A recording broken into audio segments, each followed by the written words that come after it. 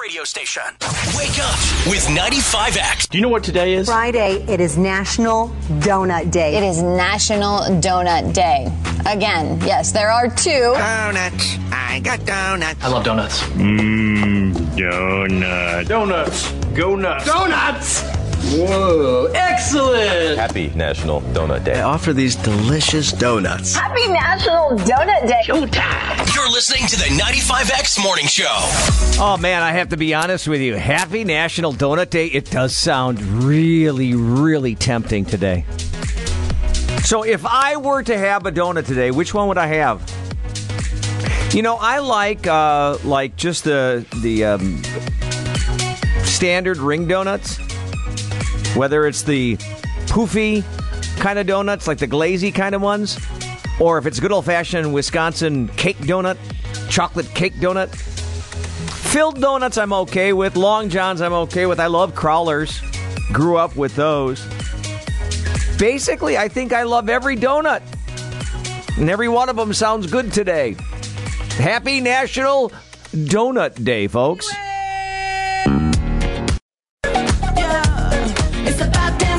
From the Ho-Chunk Gaming Wisconsin Dells studio, this is 95X. Congratulations, the Beaver Dam baseball team has won the regional championship and will head to Oshkosh on Tuesday for the WIAA Division I sectionals. Yeah, the Golden Beavers will face West Bend West, 1 o'clock in the sectional semifinal. You can watch the game on Daily Dodge TV. The John Deere pregame show is set for 12:45. If Beaver Dam wins, they will play in the sectional final with a trip to State on the line that same day at 4 o'clock. Beaver Dam Baseball presented by Columbus Family Dental, Hometown Glass and Improvement, and the Beaver Dam Unified School District. We have a bunch of events that are going on right now, all with one goal: helping out this year's Good Karma Brands John Moser Children's Radiothon. I want to remind everybody, if you are headed out to Five Below, that's Five Below Beaver Dam, anytime June 4th through June 10th, you can actually print off or use your phone to help out the Radiothon. It's simple. 10% of the purchases made by members of the group will be donated back to the organization. So there's a coupon that you can find on dailydodge.com, or you can just bring it up on your phone and present it while you're there.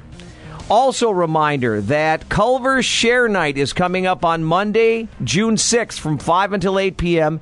at the Waupun Culver's, 900 Kelly Avenue in Waupun. Enjoy your Culver's favorite and learn more about nature education at Marsh Haven Nature Center and help out the Good Karma Brands John Moser Children's Radiothon. Oh, you got another one? Yes, coming up on Monday, June 13th at Pizza Ranch in Waupun. It is going to be the Pizza Ranch Community Impact Night, 4:30 until 8:30. Come and get your dinner with a portion of the proceeds to benefit the Radiothon. Participants from Life Academy and the Arc of Dodge County will be greeting people and clearing tables.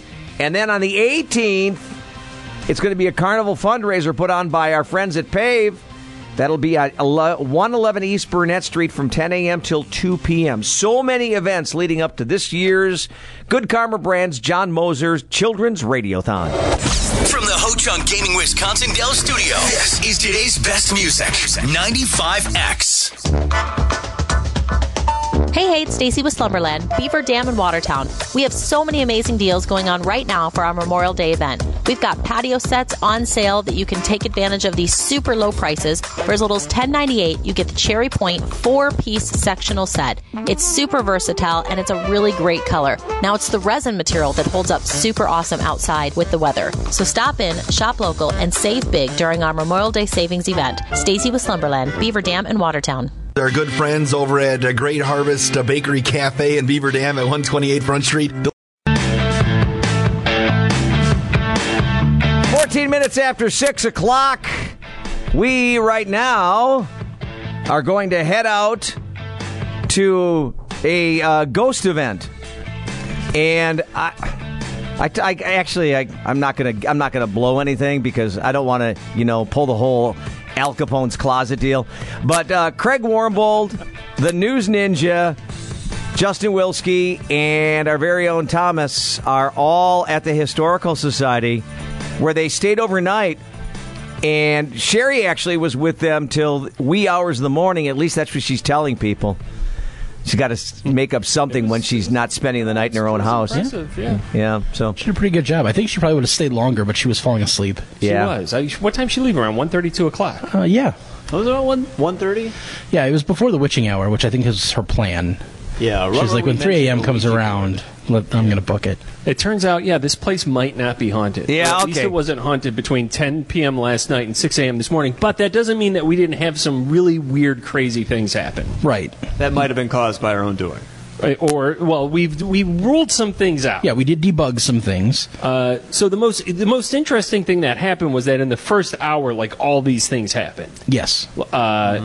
First, there was something that was happening with your daughter. Yeah, and Sherry. They were in the Swan Room and heard what Sherry described as a escape ladder, like a fire escape ladder, falling down or being pulled down. Yeah. And now that one we still don't know anything about. We're going to go back and review the tape and try to analyze, how the sewer system or the plumbing may have been the cause of it. Or it could have just been Rick outside the window. Dog in the studio. But then about 24 minutes after that. All right, so Rick, you're going to appreciate this. So about 20, it was at 10:54 p.m. last night. We were all sitting around talking around our microphone array, and I was sitting next to Sherry, and we're jibber jabber, and then there's a quick lull in the conversation of about 1 second, and in that 1 second, we hear very clearly, very distinctly, "I bury Paul." No, I don't recall that at all. It wasn't that we didn't bury it. Paul is still alive. If you think that Paul faked his death, then and was replaced. That just didn't happen. But we heard very clearly somebody say "shh." Right. And it sounded annoyed. It did sound annoyed. Come on, shh. And it just so happened to be while I was talking, which Sherry made a point about. Right. Well, now the ghost is telling Craig to shut up. Everybody, obviously, even living or dead, thinks he rambles on too much. So I appreciated Sherry doing that. Yeah, of course. So we heard shh. And Sherry thought it was her name. Right. Which was, and we all heard it at the same time. We all sat around, we looked at each other, and we're just like, oh my gosh. This is the weirdest thing. Did you hear it? Yeah, I heard it. And we were just right. And we weren't even here for an hour. And we're like, oh my god, this place is going to be popping tonight. There's going to be ghosts popping out of the walls. If they're already telling us to shush, right? Stuff is just going to go crazy. I was ready for the walls to start bleeding. Oh, yeah. Right. The elevator would open. 2 twins would walk out. Exactly. There's not even an elevator. Is it on tape? Yes, it is, because we were able to debunk it. Yeah. What do you mean you were able to debunk it? How'd you debunk it? So, with good old-fashioned science. Yeah, we went back and listened to it, and we discovered a little bit later that we could hear the headphones I have sitting on the counter in another room that is monitoring our own audio. On like a 1 second delay. Yeah, it's on like a 1 second delay. And Warmbold had just said, do you have any stories, Sherry? And really extended that shh at the beginning. Sherry. And it's immediately after that you see everybody kind of perk up like, did you hear that? So it was just us hearing Warmbold come back on the monitoring headphones, which we did turn down after that just to make sure we wouldn't have that issue again. But it was so distinct, and we were like, no, it was inside. It was inside. It wasn't. We kept saying for like an hour, oh, that was internal. That was internal. It happened here. We all heard it. Until we debunked it. Right. Yeah. But that's the goal. I mean, you don't want to just walk in and think everything is ghosts, everything is paranormal. You want to try and figure out what could be causing it. You know, we had several EMF detector readings, and we went, oh, well, this is obviously where they ground the entire electrical system for the building. This pipe, this cast iron pipe, is giving off a signal. Okay, so you guys just spent... That makes sense. You guys just spent the last 8 minutes... talking about all kinds of stuff, and you never ever even set up like where you are, while you're there, you introduced us. Yeah, you mentioned everything. You didn't introduce us properly? No. I basically. Thomas, would you like to give the details? Yeah, so we were at the Dodge County Historical Society. They actually have a great Ghost Story Festival going on tonight. It's totally free. It's in the back of the Historical Society. Wait, they do? Yeah, it's free admission, family-friendly, all ages. It's 7:30 tonight. Bring a lawn chair or a blanket, and they're going to have professional storytellers telling these ghost stories. One of them actually a play that was written just for this event. By an internationally acclaimed award-winning playwright. Yes. Who's written plays for the Kennedy Center and the Olympics. Okay, guys. So you stayed overnight in the Historical Society building. A lot of people are like, okay, where is it? It's downtown Beaver Dam. It's like right across the street from Beaver Dam. Yeah, Water Technology. 105 Park Avenue. Okay, so next to the police station. So now, Craig, maybe you know the background to this. The reason that you stayed in there is there a ghost or supposed multiple ghosts that are in the building? All right, so here's the deal, and we should be joined at some point this morning by Dodge County Historical Society Museum curator Kurt Sampson, who is he's somebody who says I just have nonstop weird things that happen in here all the time that I can't explain. Right. But it's not just one person; it is former aldermen who are on the Beaver Dam Common Council, also members of the Historical Society Board, that has a weird story about being here and hearing music, and he assumed it was coming from a car outside, and then he realized it wasn't, and then he realized it was ragtime music, and he walked toward the source of where it was, and it would get quieter as he walked toward it. It was like a whole weird thing. So maybe he was walking away from it. Just one. Maybe he was walking. Well, yeah, that could be one theory, maybe as well. If you want to keep on applying reason and rationalism to what we're doing here, Rick. First time the morning show's ever used reason before. But, so again, just one of a number at their Christmas party. Their Christmas parties typically turn into a discussion about all the weird things that have happened to people within this building. Right. That's how they kind of got the idea for the Ghost Storytelling Festival. There's a lot of commonality among them of hearing what appears to be a book drop.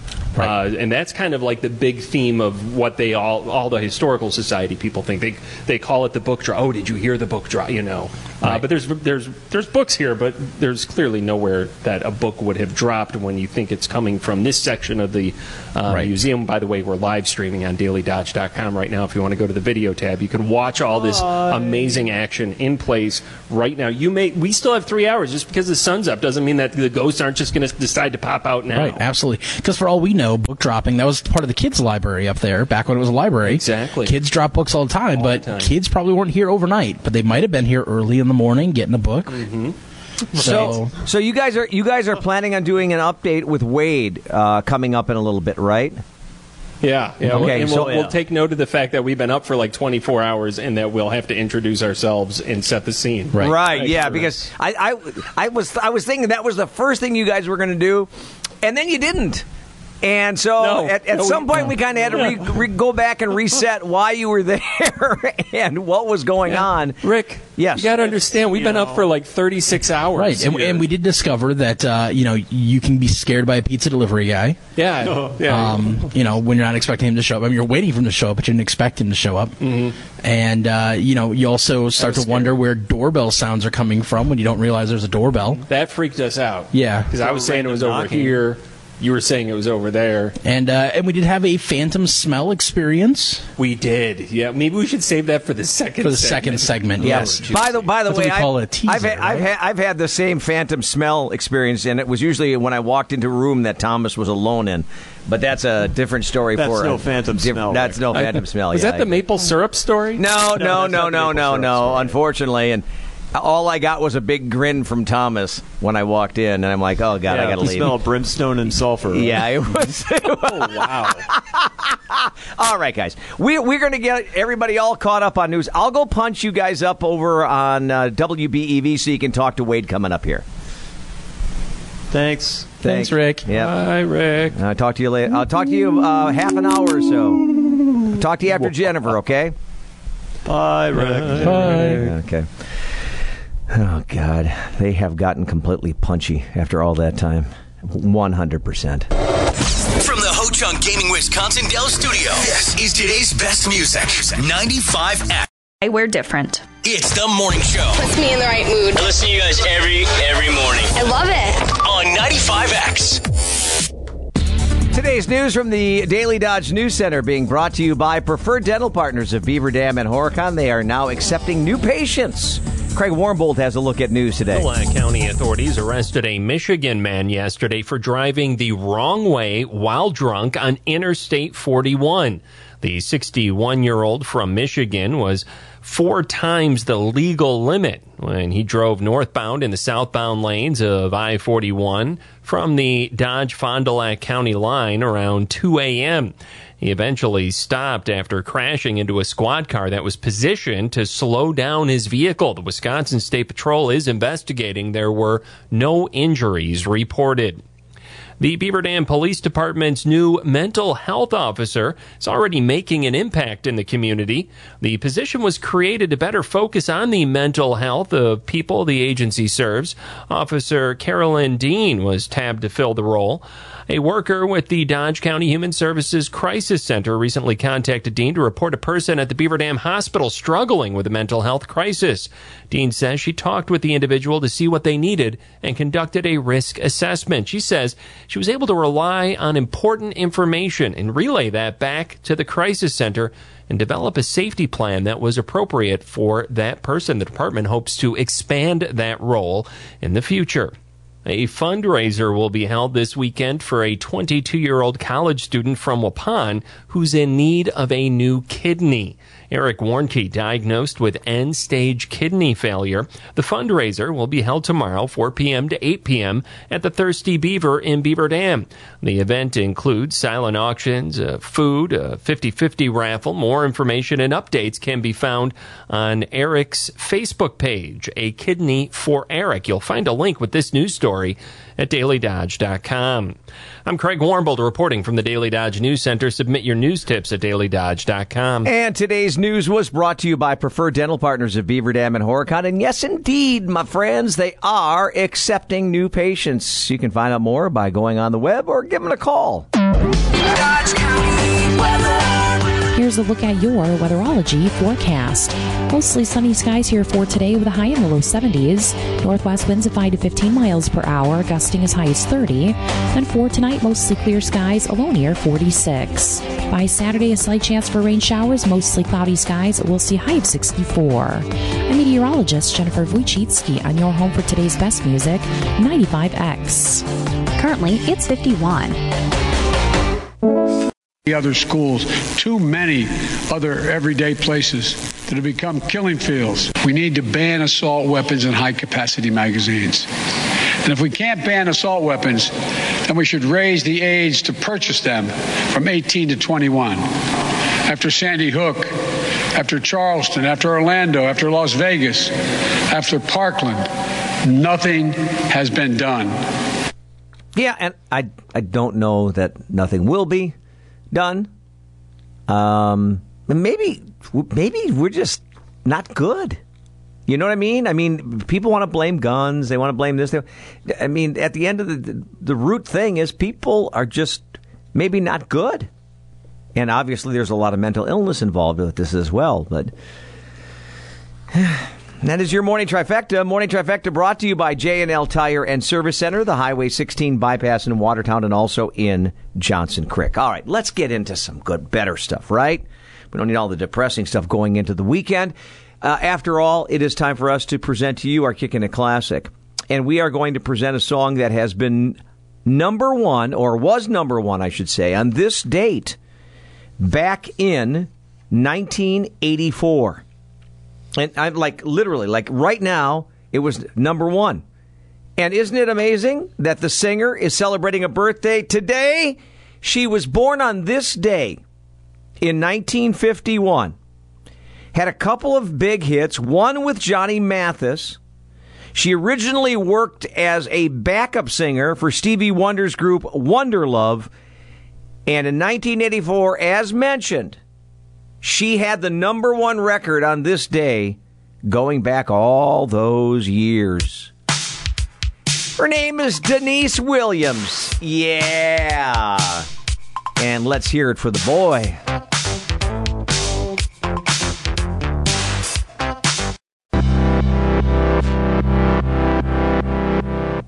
Wake up with 95X. Hello, good morning, good morning. Gets me up, top of the morning to everybody. Good morning to you all. Today's best music, 95X. It's time for us to talk weather with Jennifer. Our weather is being brought to you by Menards. Saving big money is always super, super, super easy when you head over to Menards. And don't forget about the 11% rebate deal going on as well. Jennifer is here to talk weather. Hi, Jennifer. Hello, hello. All right, so Thomas is not here, Ninja's not here, Craig's not here, and Sherry's not here. Do you know why?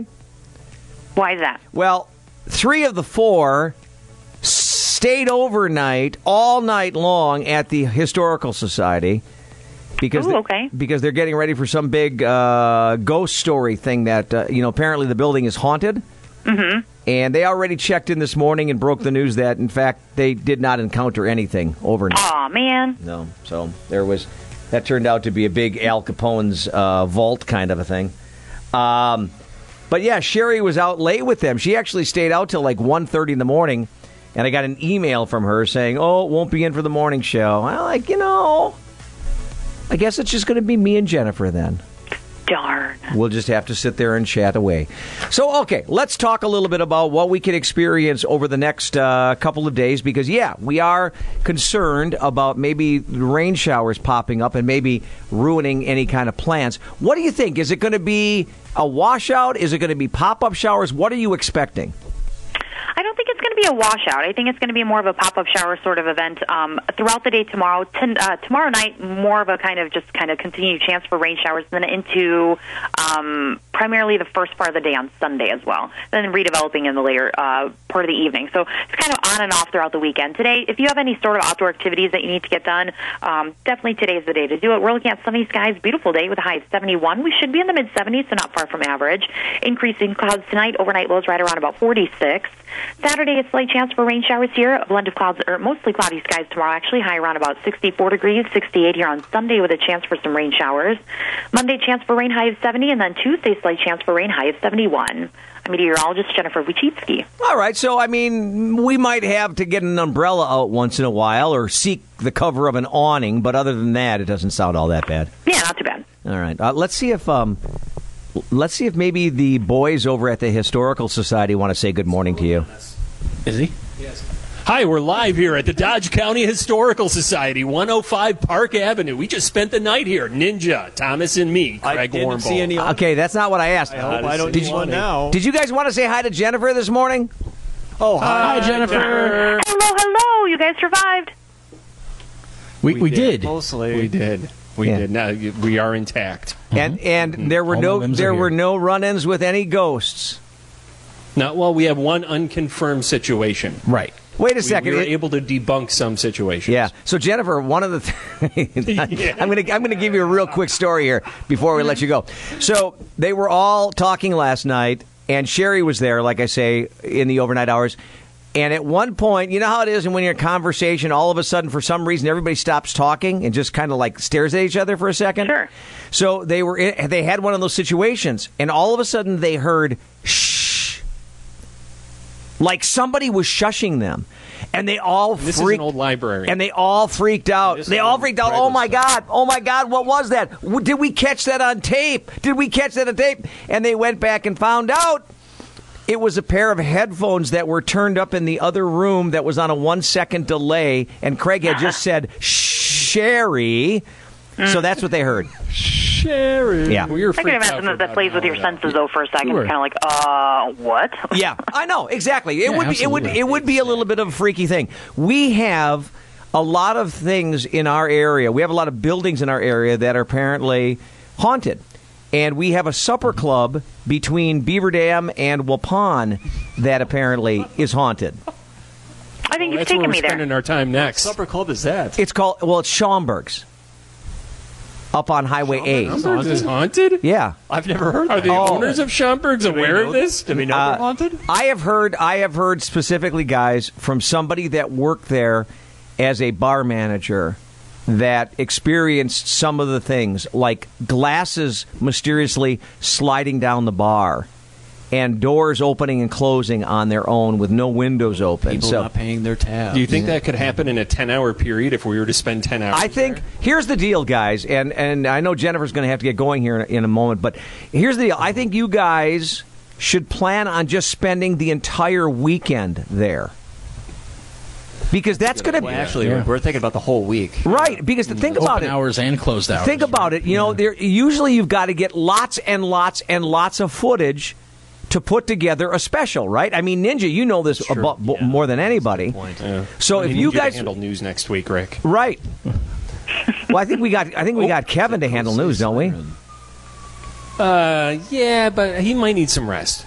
It's like weird. We need you to suddenly. I'm and hearing need like you also to siren in the community background. comment. It's just like I'm hearing a siren. It's a in the ghost background. siren. Ghost siren. So Jennifer, they did not discover any ghosts. Would you agree though that maybe they need to spend a few more nights? I think that sounds like a great plan. Yeah. So, all right. I think lack of sleep might also be helpful too. Right. That's true. I think that'd be awesome. Beavers over there. All right, Jennifer, we will catch up with you later, and I promise it'll be 5 random facts and no facts about fake ghosts. All right, sounds great. Have a good one. All right, there's Jennifer. Bye, Jennifer. Nothing but real ghosts here, that's for sure. So they're telling you guys you mentioned last time around that is that tonight that they're doing the ghost story readings?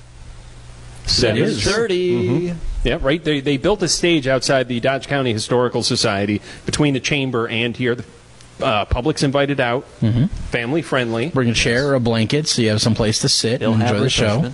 Wow. Now, are these going to, Craig, do you know, are these going to be like just ghost stories from around the world, or are these going to be like related to the Historical Society building or something in the area?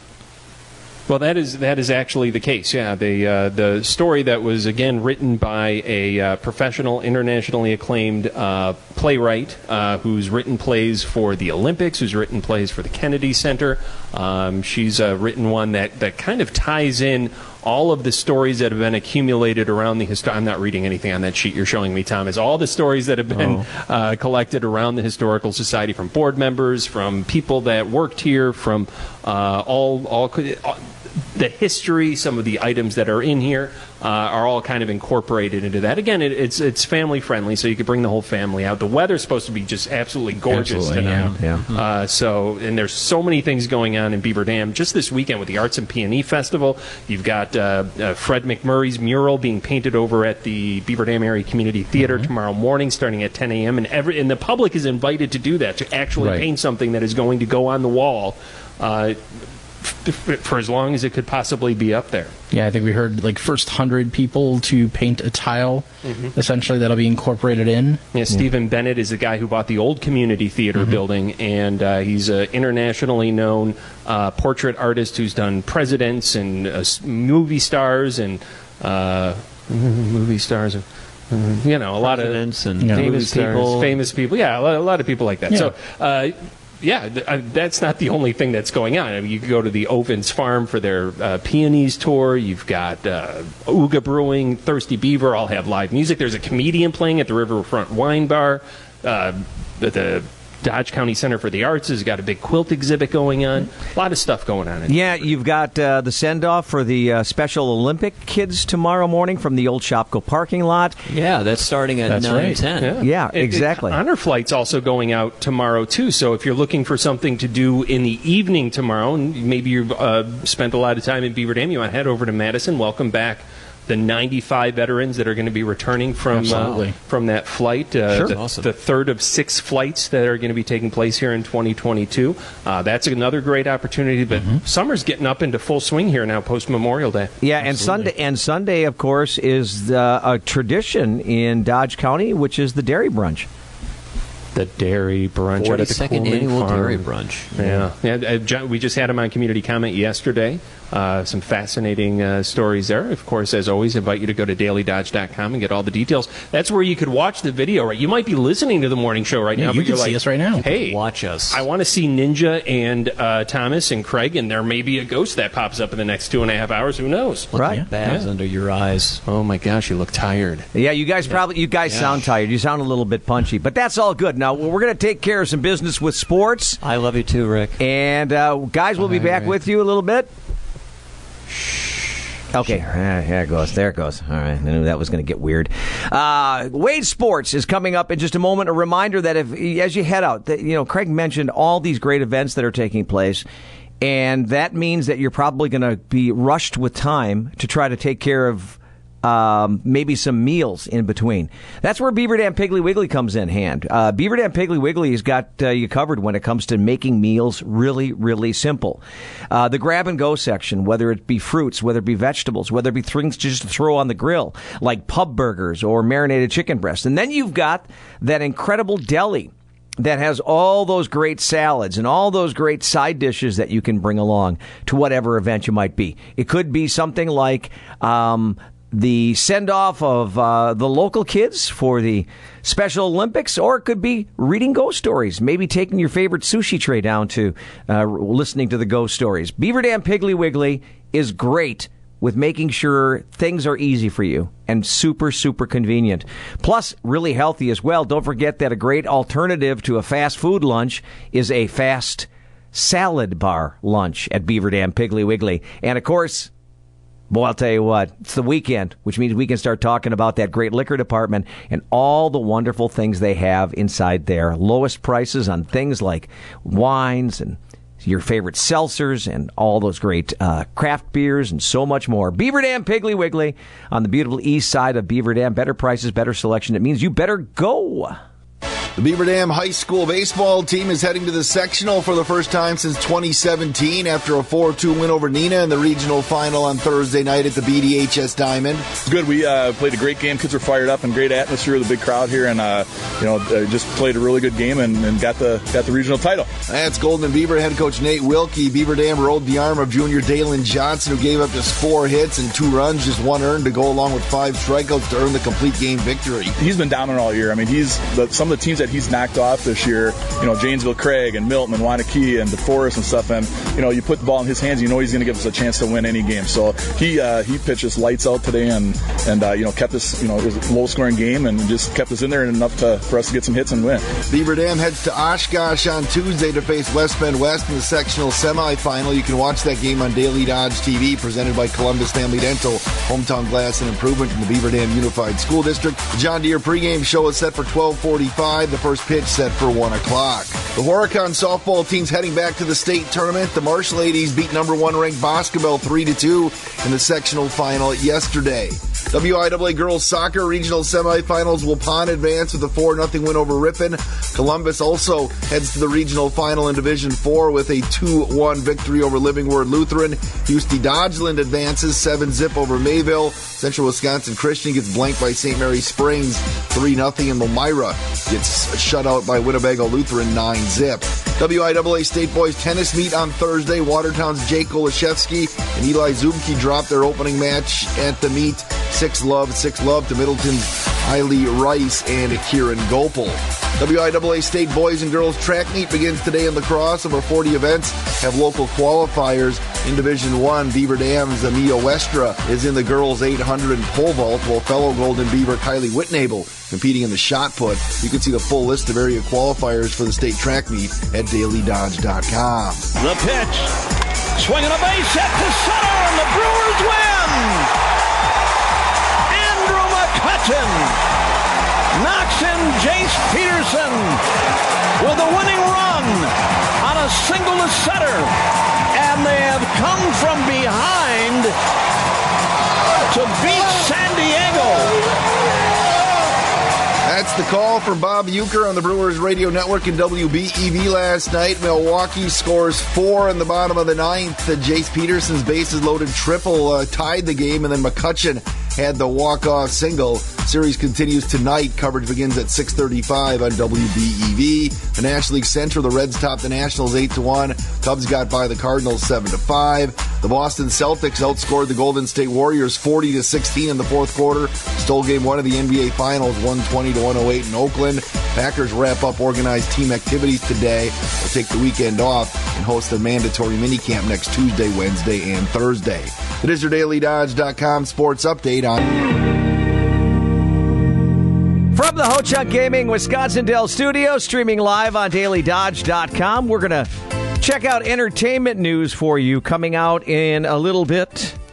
But before that, I think there might be some entertainment going on at the Dodge County Historical Society. I don't know. I mean, very limited in entertainment. Ninja Thomas and Craig here live from the Dodge County Historical Society, where we just spent the entire night with all types of paranormal equipment. We had paranormal investigators join us. We had local historians join us. Shortly, we're going to be hearing from the curator of the Dodge County Historical Society Museum, Kurt Sampson, will be in to give us his insight and share some of the spooky stories that he's experienced here over the many years. Laughs, screams, tears, we've experienced it all. You'll laugh, you'll cry.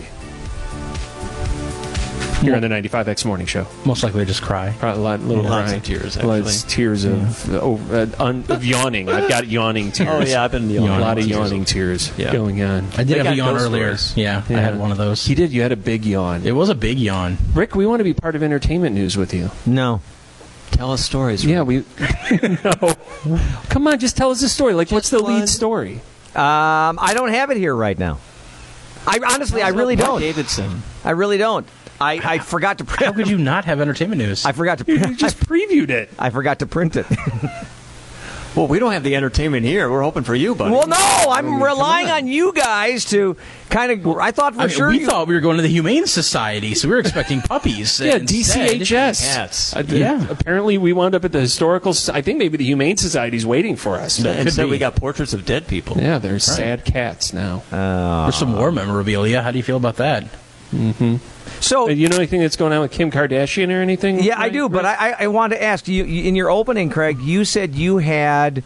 I think you said something about telenormal investigators, or something like that. We did, yeah. Okay. Well, who'd you have? We had paranormal investigator Zelia Edgar, right? Who's also an author. She's published a book, Just Another Tinfoil Hat Presents. It's a collection of she has a YouTube odd series as well. Yeah, by the same name. Another tinfoil hat. Just another tinfoil hat. And she came with some of her electromagnetic frequency detectors, and also came loaded with a lot of really good information from a lot of time spent researching these sorts of things. Yeah, she's very, very. She's a walking articulate and insightful person. We could have talked to her all night. It was quite fascinating. I mean, we could talk to her because no ghosts were talking to us. Yeah. So, And now you guys have some kind of I don't know what they call them, but the detectors that they use for like when there's paranormal activity. Mm-hmm. Yeah. You know, like Pete Venkman in Ghostbusters, right? Kind of like a PKE meter. That was a PKE meter, but ours is EMF. So just different letters. Yeah. Well, what does PKE stand for? What is PKE? Why didn't we have one of those? That's probably why we didn't see any ghosts, because we didn't have PKE detector. I'm trying to remember. It's something kinetic energy, I think. All right. Paranormal kinetic energy, I believe. Makes sense to me. That's what I'd say. Yeah. Yeah, and instead we just had standard electromagnetic field. We did find some unusual electromagnetic field activity. Okay, so I guess the question that I have is Craig, you brought it up last time around that you had that weird incident where all of you kind of stopped talking at the same time, and then you heard the shh, and it freaked you out a little bit, and then we found out that it was absolutely nothing. It was a set of headphones in the next room. Feedback. But the question I have is, with the three of you together all night long, and then Sherry was there for a good portion of it. She was the cream in our paranormal Oreo. Yeah, did you guys ever really pause for any length of time? In other words, did you ever really shut up for any length of time where you could actually just listen for ghosts? I did not, but Thomas, because you know me, Rick. Right. I did not, but Thomas, why don't you, did you and Ninja do it, or was it just you? I mean, yeah, we were together. I mean, you did one by yourself, and then we did one, like two of them together, kind of. So I went first by myself, and that's when you guys were interviewing Roger Knoll, talking about the history of the fascinating building. Thing. Did you know, for example, Rick, that beautiful Swan Park, with they're redoing all the lagoons out there. Are you looking at my armpit here? No, I'm looking at you, right. dude. So in the 60s, I guess, they had something something called Monkey Island. It was just an island of monkeys out in a cage in the middle of. Yeah, there's pictures of it here.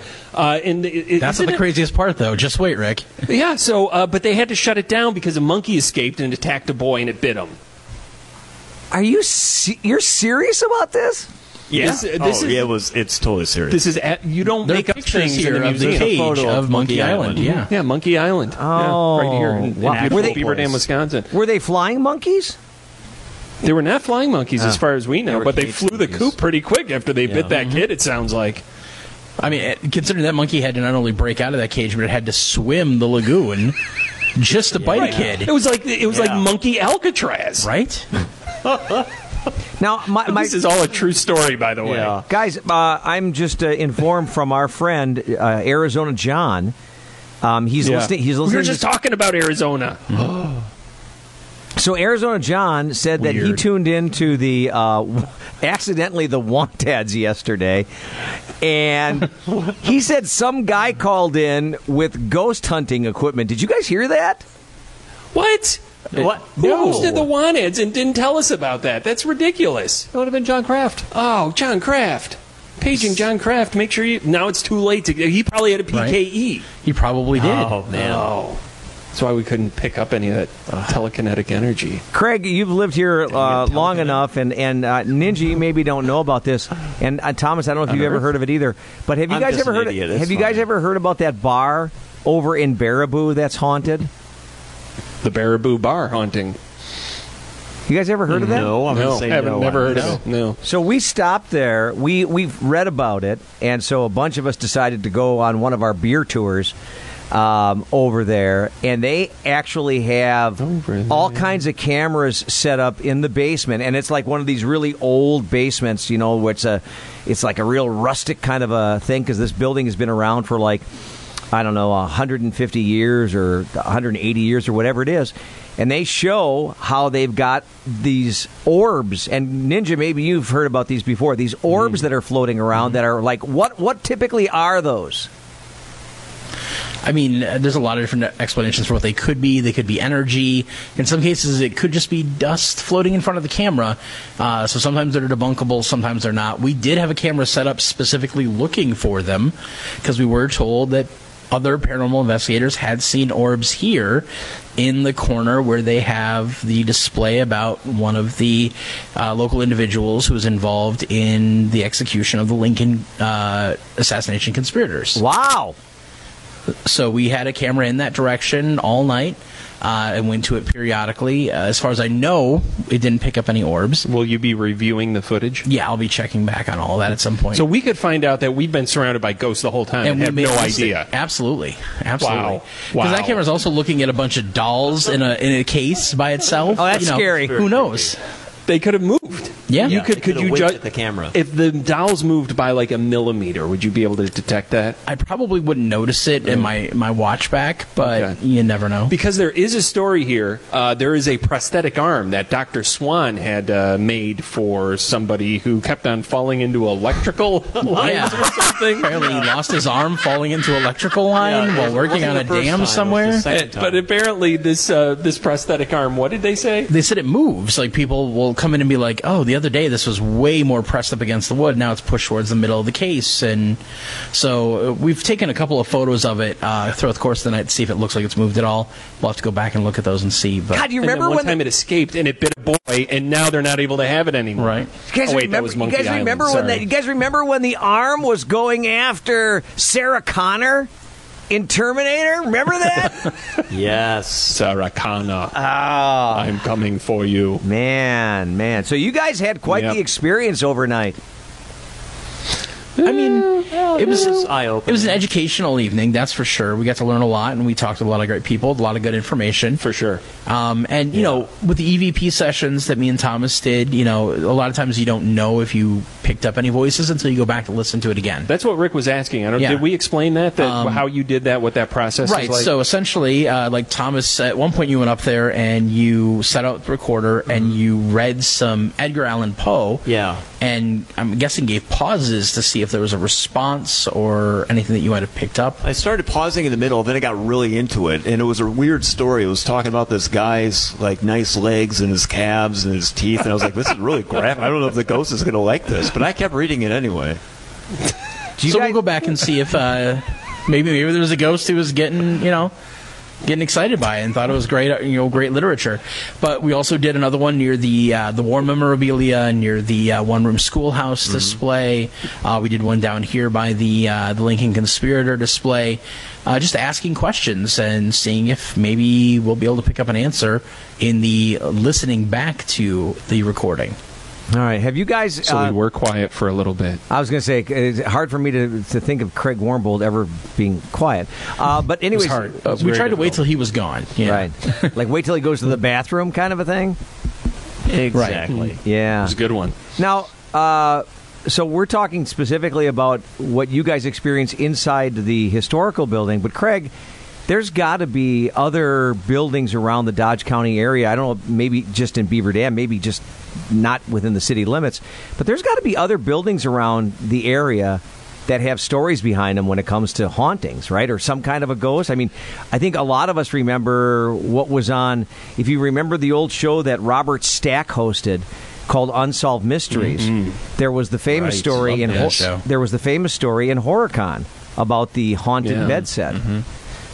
Yeah, I think I'm glad you brought that up because I think it would just be easier for us to get the bunk beds and bring them over to the radio station and try to sleep in the bunk beds than it would be to go to somebody's house. I mean, the thing about this place is that it's like super cool, and you could be in here for days and not see the same thing twice. Yeah. I think if you go to somebody's house and, I think you better have like a movie queued up and some potato chips available because...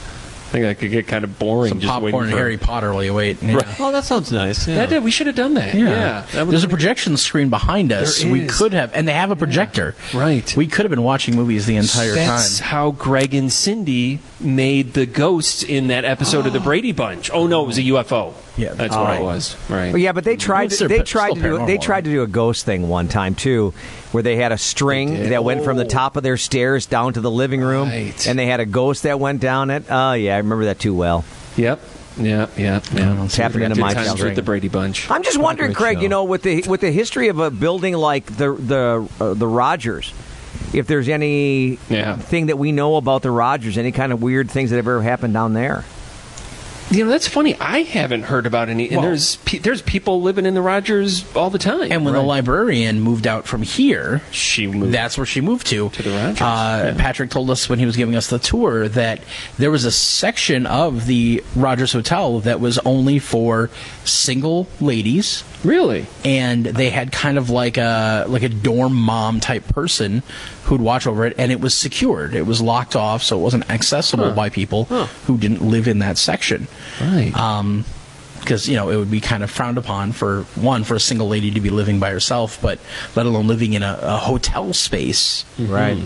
Yeah, but that's not one. I have not heard about any scary stories coming out of the Rogers Hotel. You hear a lot about the old community theater building, the HorrorCon place, but other than that, not a whole terrible lot. But I think everybody's had their own individual. Not everybody. Sorry, did I say that out loud? I think a lot of people, some people, a certain number of people have had weird experiences, and as we've been talking about it, they've been calling in to break time. They've been sharing those experiences on social media, stopping by and telling us about them. Pat Lutz, one of the board members here on the Historical Society board, shared some of his unexplained kind of coincidences and things like that. And, when you talk about the number of people that have had experiences here at the Historical Society, a lot of them are here multiple times a month or multiple times a year for long hours working on projects.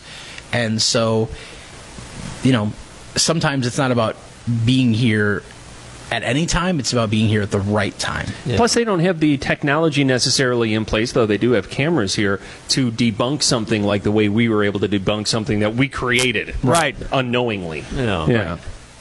Yeah, now, and like I told you guys, you might want to, at some point, Craig, talk to somebody with experience up at Schaumburg's, because that's another one I have heard specifically about. Yeah, that's interesting. Never heard of that one. That is interesting. And I'm sure there's a lot of places like that. Maybe, maybe other listeners want to call in and suggest a place for Rick to spend the night. Or if you happen to be a listener and you've captured Maybe something Julie has and you a want to few share it ideas. with us, if you got a photo, a video that you captured of something paranormal, want to share it, we'd love to see it. And we're streaming live right now on DailyDodge.com. We're pushing that to Absolutely. the Daily Dodge Facebook page. You feel free to leave a comment. We haven't checked the social media all night. That's probably something we should have done. Right, but, I kind of peeked at we'll it. Catch up on we it. didn't have a lot of comments. Most of the people were watching on Daily Dodge. No, great. And we did have views. People were watching. It wasn't just Rick at home. Humans, living, breathing I'm people. assuming. Okay. All right. Unfortunately, Daily Dodge doesn't tell me how many viewers are paranormal and how many are real. Ooh, that is. And I would like to take this moment just to apologize for the fact that while you guys were doing all your streaming, I completely forgot that you were even not around.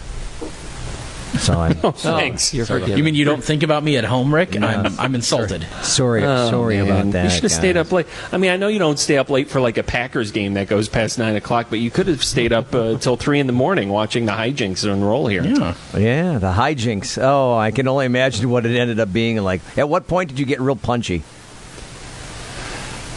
Probably 11. I was going to say, come on, 4 a.m. or something like that, right?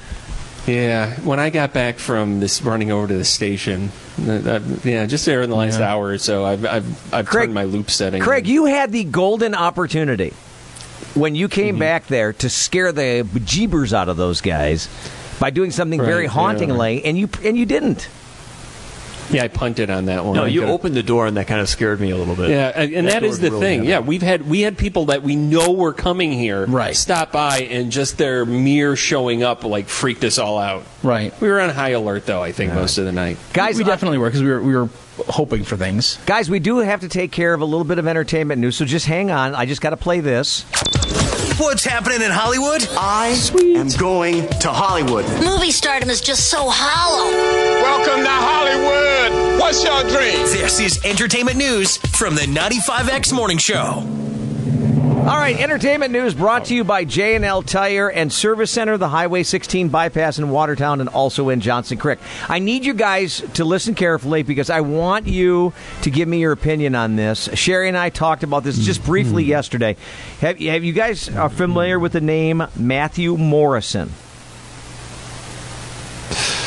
No. Sounds familiar. I think he originally was one of the cast members on Glee. And he was the teacher.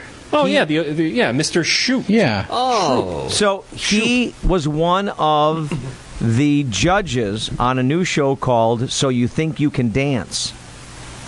And now he has been fired from the show for a text message he sent to one of the female dancers that was said to be flirty and wrong, and you should never send a text like that. Mr. Shoop. I want to play for you what the text message said, and then I want you guys to tell me how explicit it was, okay? Here's Matthew Morrison. Here's Matthew Morrison himself reading back the text message he sent. It's really unfortunate that I have to sit here and defend myself and my family against blatantly untrue statements made anonymously, but I have nothing to hide. So in the interest of transparency, I will read to you the one message that I wrote to a dancer on the show. Hey, it's Matthew. If you don't mind, would love to get your number and talk you through some things. The end. I sent this because this dancer and I both share a mutual respect for a choreographer that I've known for over 20 years, and I was trying to help her get a job as a choreographer on the show. It's devastating that we live in this world where gossip rules and people's lives are being thrown around as clickbait. I think this is much bigger than me and this story. Gossip is toxic and it is destroying our society, and we need to do better. So, your thoughts, guys, on the message that he sent to the dancer? It's really ambiguous. Yeah, it really is. Have the producers come forward and said that anything about, that is the message, or they confirmed, denied, anything? He's got it on his phone, which he showed the people that were interviewing him. He showed them the message that Do we he know sent. anything else about his behavior on the show, like how he acted towards her? No. Any other context? No, we don't have anything else. I'll say this. He's judging multiple dancers, right? Mm-hmm. So they're all of a high caliber. What is it that set this one apart from the rest? Did she have some particular dance technique that this choreographer would like? I would think any one of the dancers might be referable to this choreographer friend of his. Well, and he did say that they both had the same mutual respect for a particular choreographer. Oh. So maybe he felt there was a link there. Oh. And so he was like, well, because you like them and I like them. Right. That was part of the text message? I thought that was No, that was him- part of his thoughts after the fact. The text message ended with his phone number, and that was it, right? No. Or was all that stuff that you said after that, that was also part of the text message? No, the text message was simple. It was simply like this: "Hey, it's Matthew. Can I get your number so we can talk?" Basically. And then he went on after the text message to explain the fact that they like the same choreographer, because she apparently said that when she was doing her spiel talking about her dancing. She's like, "Oh, I really liked Craig Warmbold's choreography, and I'm a big follower of hers, and so was Matthew." So that's what he is saying. That's the reason he's saying he reached out to her. I don't know if it's legit or not, but still, how do you listen to that text message? I mean, it was not like, "Hey, maybe we can hook up sometime." I didn't hear any of that in that text message. Well, how does he text her if he knows her phone number already? I assume he inboxed her. Well, and it could be one of those things where it could have been hey, this is your number, but before I continue to use it and continue to communicate with you through this number. That's not what he said, though. Right, but, people not like generations that are more in touch than Thomas and younger, than you and I communicate a little bit differently. But to me, this sounds... You're welcome. This sounds more like one of those instances where the subject sending the message dictates in the mind of the receiver how it's taken. So, for instance, if me and Thomas are both at a bar, and I walk up to Hey there, handsome. and I walk up to a very attractive young lady, and I say, "Hey, can I buy you a drink?" She might look at me and go, "Ew, no." And to her now, that was a creepy statement. Right. But if Thomas walks up to her with his new haircut, looking all snazzy, and he's like, "Hey, can I buy you a drink?" Can I get your number? She might look at him and go, "Oh, he's kind of attractive." And to her, that is no longer a sleazy statement, but we both said the same thing. Right. And so her perceived... Yeah. Yeah. I would say it probably would be opposite, though, Ninja.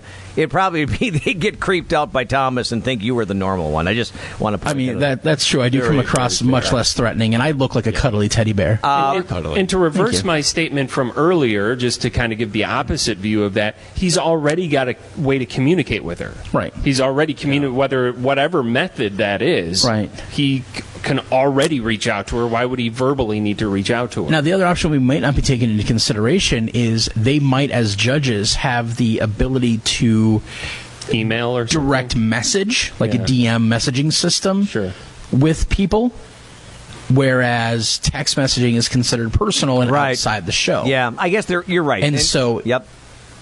Yeah, that's the issue might be like... Go ahead. More that they don't want him communicating outside the show with somebody while the show's going on. Right. Yeah, that's why a good is point. he doing that while the show's going on? That's right. Yeah, it's not sound judgment. It's a little unprofessional. Guys, a couple of other entertainment stories that I just want to get to quickly. Marvel Studios has announced that the Doctor Strange in the Multiverse of Madness will be arriving on Disney Plus by like June 22nd or so. Ooh. So it is actually coming out a little bit earlier than I expected it to. It's 3 weeks. I mean, it's not really super surprising. Nowadays, everything goes to DVD faster anyways. And, DVD, what's that? Right? And Disney's been really pushing for... we feel like our box office sales have hit a stagnation. Maybe they haven't dropped, but they're also not growing. Right. And so let's just throw it on Disney Plus and get a few more subscriptions out of it. Exactly. Guys, one last thing in the world of entertainment. I don't know if you know this or not, but there's going to be a new show coming out on HBO Max. It's a movie called Batgirl. And directors have now confirmed that Michael Keaton will be returning as Batman for Batgirl. Really? Yeah. Oh, that's pretty cool. Didn't he already return for something? So he's supposed to be returning in the Flash movie, right? With Ezra Miller, Right. to reprise his role as Batman. And I believe Ben Affleck is also reprising his role as Batman. And doing a multiverse No. thing? Right. Seems that way. Which No. is something, I mean, for anybody who's followed the Well, that's a good way Flashpoint. of erasing the Batfleck from history. Right, exactly. Batfleck. I mean, and Batfleck, I also like that. setting up potentially Robert Pattinson's Batman as being the current multiverse Batman or DCEU Batman. He preferred the one you give your phone number Guys, to. Right, exactly. Guys, we got to get going because I know that you need to be over on BEV in a couple of minutes. So I'm going to go flip you guys over there, and we'll talk to you. Craig, when do you think we're going to actually have the curator on? Thanks for flipping us off, Rick. I think we should have the curator on here maybe in the next half hour or so. We hope to see. All right. Go. Kurt Sampson, curator of the Dodge County Historical Society Museum, in to talk about the Ghost Story Fest tonight. yes. Dodge County Historical Society, 7:30. All right, excellent. We'll be right back with a look at news. From the Ho-Chunk Gaming Wisconsin Dell Studio, this is today's best music. 95. Dam radio team. Thanks to Mike at the Bayside, 100% of the profits will go towards the Radiothon. Call the Bayside for reservations, 887-0505. Lesson learned. Talking about farts, candy corn, and twaddles can win you first place. If only my middle school teachers could see me now. What? It's the 95X Morning Show. We're going to head over to the Daily Dodge News Center once again and get this local news update for you. Craig Warmbold with a look at news. Fond du Lac County authorities arrested a Michigan man yesterday for driving the wrong way while drunk on Interstate 41. The 61-year-old from Michigan was 4 times the legal limit when he drove northbound in the southbound lanes of I-41 from the Dodge-Fond du Lac County line around 2 a.m. He eventually stopped after crashing into a squad car that was positioned to slow down his vehicle. The Wisconsin State Patrol is investigating. There were no injuries reported. The Beaver Dam Police Department's new mental health officer is already making an impact in the community. The position was created to better focus on the mental health of people the agency serves. Officer Carolyn Dean was tabbed to fill the role. A worker with the Dodge County Human Services Crisis Center recently contacted Dean to report a person at the Beaver Dam Hospital struggling with a mental health crisis. Dean says she talked with the individual to see what they needed and conducted a risk assessment. She says she was able to rely on important information and relay that back to the crisis center and develop a safety plan that was appropriate for that person. The department hopes to expand that role in the future. A fundraiser will be held this weekend for a 22-year-old college student from Waupun who's in need of a new kidney. Eric Warnke diagnosed with end-stage kidney failure. The fundraiser will be held tomorrow, 4 p.m. to 8 p.m. at the Thirsty Beaver in Beaver Dam. The event includes silent auctions, food, a 50-50 raffle. More information and updates can be found on Eric's Facebook page, A Kidney for Eric. You'll find a link with this news story at dailydodge.com. I'm Craig Warmbold reporting from the Daily Dodge News Center. Submit your news tips at dailydodge.com. Well, I'll tell you what, folks, we are very, very blessed to live in an area that has such wonderful people, helping us out every year with the Good Karma Brands John Moser Children's Radiothon, all the great fundraisers that go on, and all the great local businesses that we have that are helping people out and, of course, providing great service and great products. It was a great find for us to end up with a great bakery in downtown Beaver Dam. And I'm talking about a Great Harvest Bakery. Great Harvest Bakery and Cafe is one of those places that is a destination. And the reason I say that is people come to visit you in this area, whether you live in Beaver Dam or Fox Lake or Columbus or whatever, and you want to take them and show them things, right? Like, over here's our park and over here's our this. Great Harvest Bakery has become one of those destinations that people are taking friends and relatives to when they come to town because of how great it is. I mean, when you are a destination, when you're a bakery and you become a destination for people, that says something. During the month of June, you can really, really score some really tasty treats. How about some of the great breads that they're doing during the month of June?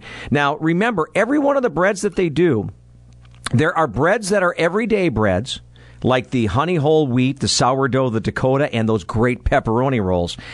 But then there are also specialty breads that they do on certain days. For example, if you want to try something that is unbelievable, try the apple cherry pecan bread, which they're doing on Wednesdays.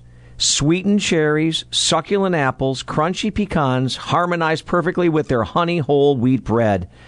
The bread is absolutely to die for. And I'll tell you what, you put some cream cheese on there, a little butter, and you are living large.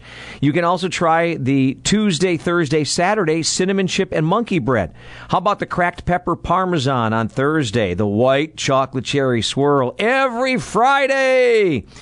And all summer long, why not pick up some real good hamburger buns? And the sandwich of the month, back for another month because of the huge success, is the roasted pepper chipotle cheesesteak. Now, they've got breakfast sandwiches, they've got lunch sandwiches, and overall, the bakery is just, well, let's put it this way. People are coming to town just to try the bakery. Great Harvest Bakery, downtown Beaver Dam. And remember, really important thing, they've got a calendar that you can actually download, a schedule of when all of their treats are made. Their different breads, their muffins, their cookies, all those wonderful things. Make sure you check it out so that you know on whatever given day you go down there, you're going to be in line for some great bakery at Great Harvest. From the Ho Chunk Gaming Wisconsin Dell Studio, this is today's best music, 95X. Save big on your next lawn and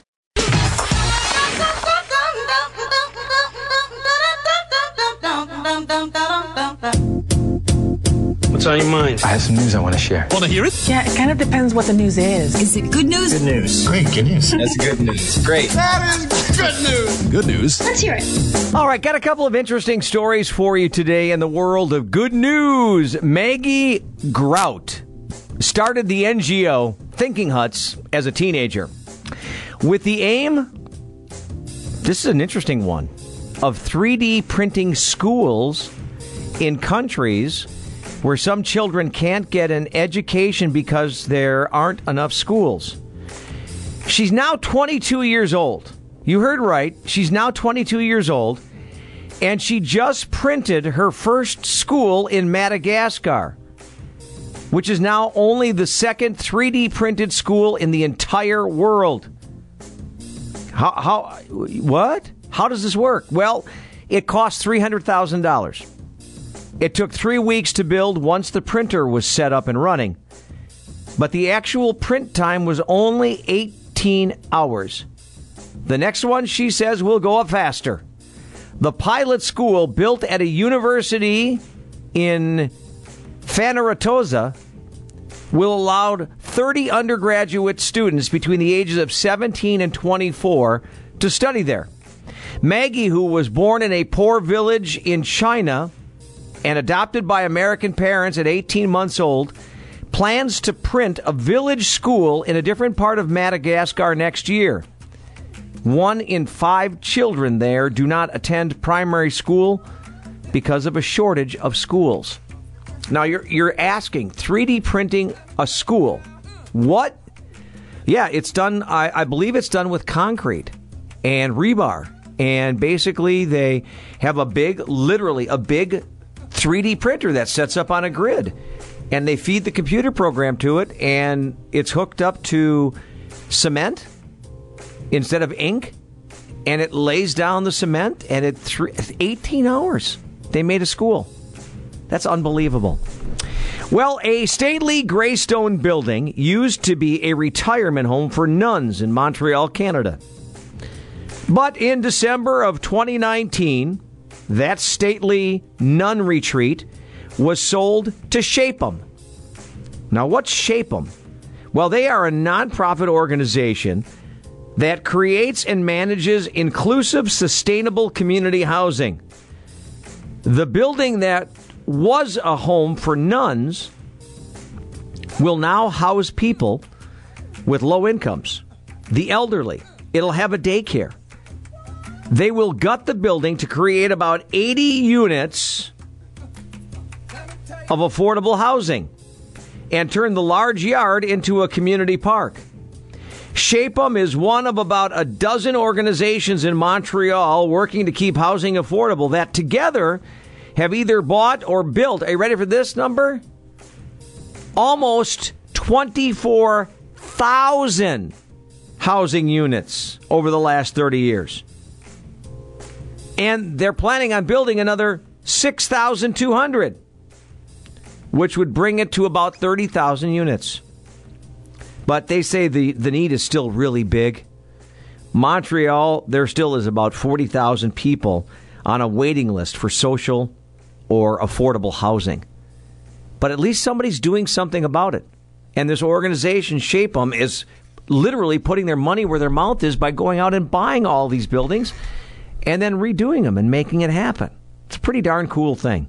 All right, that is a look this morning at some good news. We're going to be going back down to the Historical Society coming up in a little bit. But right now, Wade's in with a look at sports. In sports, the Beaver Dam baseball team won the regional championship 4-2 over Neenah yesterday at the BDHS Diamond. The Golden Beavers head to Oshkosh for a sectional semifinal matchup with West Bend West on Tuesday, a game you can watch on Daily Dodge TV. Horicon softball team going to state, edging number 1 ranked Boscobel 3-2 yesterday over in Horicon. Soccer regional semifinals, winners in the area included Waupun, Columbus, and Houston Dodgeland. The state track and field meet going on today and tomorrow in La Crosse. You can see the full prep scoreboard in the sports tab at dailydodge.com. Andrew McCutcheon's walk-off single in the bottom of the ninth capped a 4-1 rally. The Brewers stunned the Padres 5-4 at American Family Field last night. That series continues tonight, 6:35, the broadcast time on WBEV. The Packers stunned the Golden State Warriors on the road in Game 1 of the NBA Finals, 120-108. The Packers wrap up Week 2 of organized team activities today. That is your DailyDodge.com sports update. I'm Wade Baker. It is 3 minutes after 8 o'clock, and in case you're wondering, what the heck is going on here? Where is Thomas? Where is Craig? Where's Sherry? Where's Ninja? Where is the whole crew? Well, the bulk of them stayed the night at the Dodge County Historical Society, and so far this morning have been regaling us with all kinds of crazy antics that happened overnight. People will be sitting there. Boy, I'll tell you what, it sounds like it is one big party going on down there. I swear it looks like... Yeah, that's right. We are here at the Dodge County Historical Society Museum, Rick. Ninja, Thomas, Kyra, myself. We're joined by the curator of the museum. Kurt Sampson is here. Here as he gets ready for a big day. You've got the Ghost Story Festival going on tonight at 7:30 in the stage that you built right out between the chamber and this building built in 1891. Sounds like a lot of fun things happening today. As I understand it, talking to Pat Lutz with the Historical Society Board, the idea for this Ghost Story Festival just came from Christmas parties that you guys would have that would suddenly evolve into sharing stories about weird things that have happened in this building. Yeah, absolutely. There have been several board members on our board of directors here at the museum that have experienced unusual things in the building over the years. And oftentimes when we're sitting around, not only at Christmas, but even during our monthly board meetings, we have additional stories that crop up of strange things that happen to people. And usually, they're just minor things, people getting creeped out or hearing unusual noises or something like that. Well, you were telling us about a few that you've heard sounds working in your office. Yeah. I would say the first time that anything happened to me actually didn't happen to me until about 2 years after I was working here. So I was here for a few years before I started noticing things. And several years ago, we had a presentation here by some gentlemen that were talking about cooperages in the Madison area that used to supply barrels to Beaver Dam's brewery industry back in the day. And we were here late at night. The lecture was at like 7:30, so I was here till about 9:30, 10 o'clock at night. And being the curator, I'm usually the last one that gets stuck in the building, having to go around and turn off all the lights and shut down the building and things. And one night I was sitting at my desk in the archival room here, and right above my desk is, if you're on the second floor, that's where the military display is. Mm-hmm. And one night I was sitting at my desk and just about to walk out the back door. I usually walk out the back fire escape door on the east side of the building. Yeah. And all of a sudden, very distinctly, it sounded like somebody dropped a very heavy, like old-fashioned type dictionary book on the floor right above my desk, like bam, really loud. I mean, unmistakable bang sound. And so, of course, that got my attention. And my first thought, was that somebody was still here. Somebody was upstairs. Most people had left about maybe 15, 20 minutes prior to that. But I was thinking, well, there's got to be somebody upstairs. So I had all the lights off on the building. And I didn't think much of it at first. I thought, well, somebody's up there, right? Yeah. So I went to the bottom of the stairs over here, and I yelled up the stairs. I'm a little creeped out, because I'm thinking, well, something's going on, right? And I yell up the stairs. I'm like, hey, we're closed now. You got to come down. The program's over. Come on down. Nothing. So I stood there for a minute. I'm listening, nothing. And so I yell up again. I'm like, hey, come on down. We're closed. You got to leave. Quit screwing around. Nothing. So I got to go up there, right? And I didn't have a cell phone or anything at the time, and the lights are all off. So I'm walking up there. And when you go upstairs, the electrical box that turns on the lights is right where this one is, on the wall right over here. And so you got to run across the room upstairs to get to the electrical box. So I get to the top of the stairs, and I'm looking in the room. And so I run over to the box, flip the lights on, look to the spot where my desk would have been on the floor above. And my first thought was, well, something had to have fallen over, like a mannequin or something. Right. Yeah, there's lots of spooky mannequins around here. Yeah, there are some creepy. There are some. You should see some of the ones we have that are in storage. We keep them there for a reason. And so my first thought was, well, something had to have fallen over. And so I walk over to the spot, and nothing is there. Nothing's in that spot that would have fallen over. Now, coincidentally, this is the same exact location that Mary Beth Jacobson, our former curator, claims to have seen the apparition for the first time, standing in the same spot where I heard the bang on the floor. The ghost. So if you know anything about Mary Beth, a wonderful person, she's on our board. She was a curator here for about 6 years before I was. And if you talk to her, she's got some really doozy experiences that have happened to her. But if you know anything about Mary Beth, she's crazy about Christmas, okay? So she literally spends hours decorating this building for Christmas. At one time, a few years ago, she literally put up 17 full-size Christmas trees in this building. Wow. That's how crazy she is for Christmas. So much stuff here. How could you find room for that? Yeah, and there was only 16 when she came back the next night. This is kind of this is the funniest story that we have, okay? So one night, this is about 4, maybe 5 years ago now that this happened. She was here late at night upstairs, and her husband was here. And at the time, unfortunately, he was going through cancer treatment, and he got tired easily, so he had to leave. And she was left here by herself, and it was about 9:30, 10 o'clock. And she was upstairs, and she had all the lights on in the building, and the front door was open. And she was just about to leave, so she's walking over to the electrical box, and she's just about to turn the lights off upstairs. And she said she got that feeling that the building was getting heavy and kind of weird. And she all of a sudden felt that she was not alone upstairs, and she turned around, and right where I heard the bang is where she claims that she saw this apparition of a woman just momentarily standing there looking at her in Victorian period garb, and then it just kind of faded away really quickly. Well, she got so scared that she literally ran out of this building, left all the lights on and the door open. So I'm sitting at home, and about 11:30 at night, the police department next door calls me at home. And they're like, "Are you in the building right now?" And I'm like, "Well, no." I said, "It's like 11:30, 12 o'clock at night. I'm at home." And the dispatch says, "Well, we have 2 officers at the building, and all the lights are on and the doors are open and there's nobody there. And I didn't know that Mary Beth had stayed here late that night to do that decorating. Yeah. Because she has a key because she's a board member. She can get into the building. And I said, well, I don't know why the lights are on and the doors are open, but I had to tell the officers how to go in and turn the lights off, and they checked the building to make sure nobody was here. Well, the next morning at 8 o'clock when I got here in the morning, the phone rings right at 8 o'clock.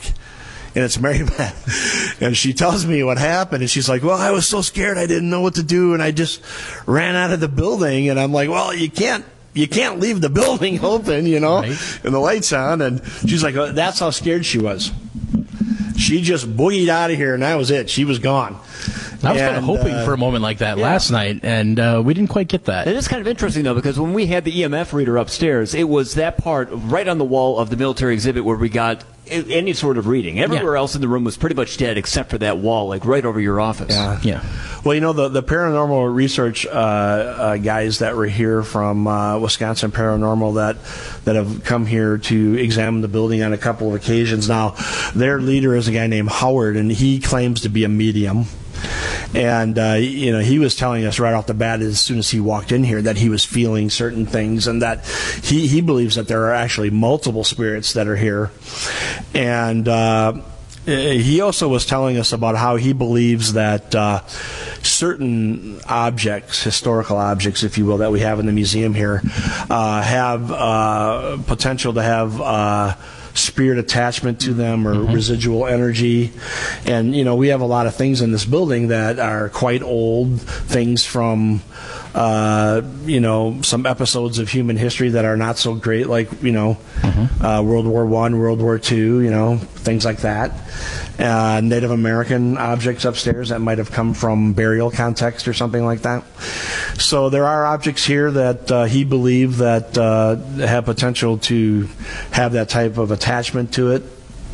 One of the EVPs that they caught was of a man that was caught over by the car, the 1902 Rambler over here, and that was owned by J.S. Rowell's son, Samuel Rowell. And the EVP that they interestingly caught over there was a man that said the name Joni or something like that. Sounded like Joni. Well, we were thinking, well, who is Joni, right? Yeah. Well, the longtime curator here for many, many years was Joanne Wells. And it sounded like this voice said something like, well, where's Joni or something like that. And they actually caught what they thought was an apparition of a small boy that coincidentally was standing exactly where that mannequin is right there. Another spooky mannequin. Yeah. Mm-hmm. And that is exactly where I saw this what looked like a small black shadow figure.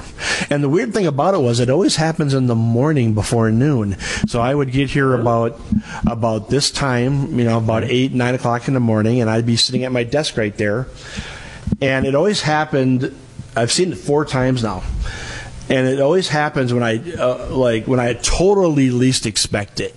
I'll be sitting there just doing something mundane, or one time I was on the telephone and I just happened to kind of glance up.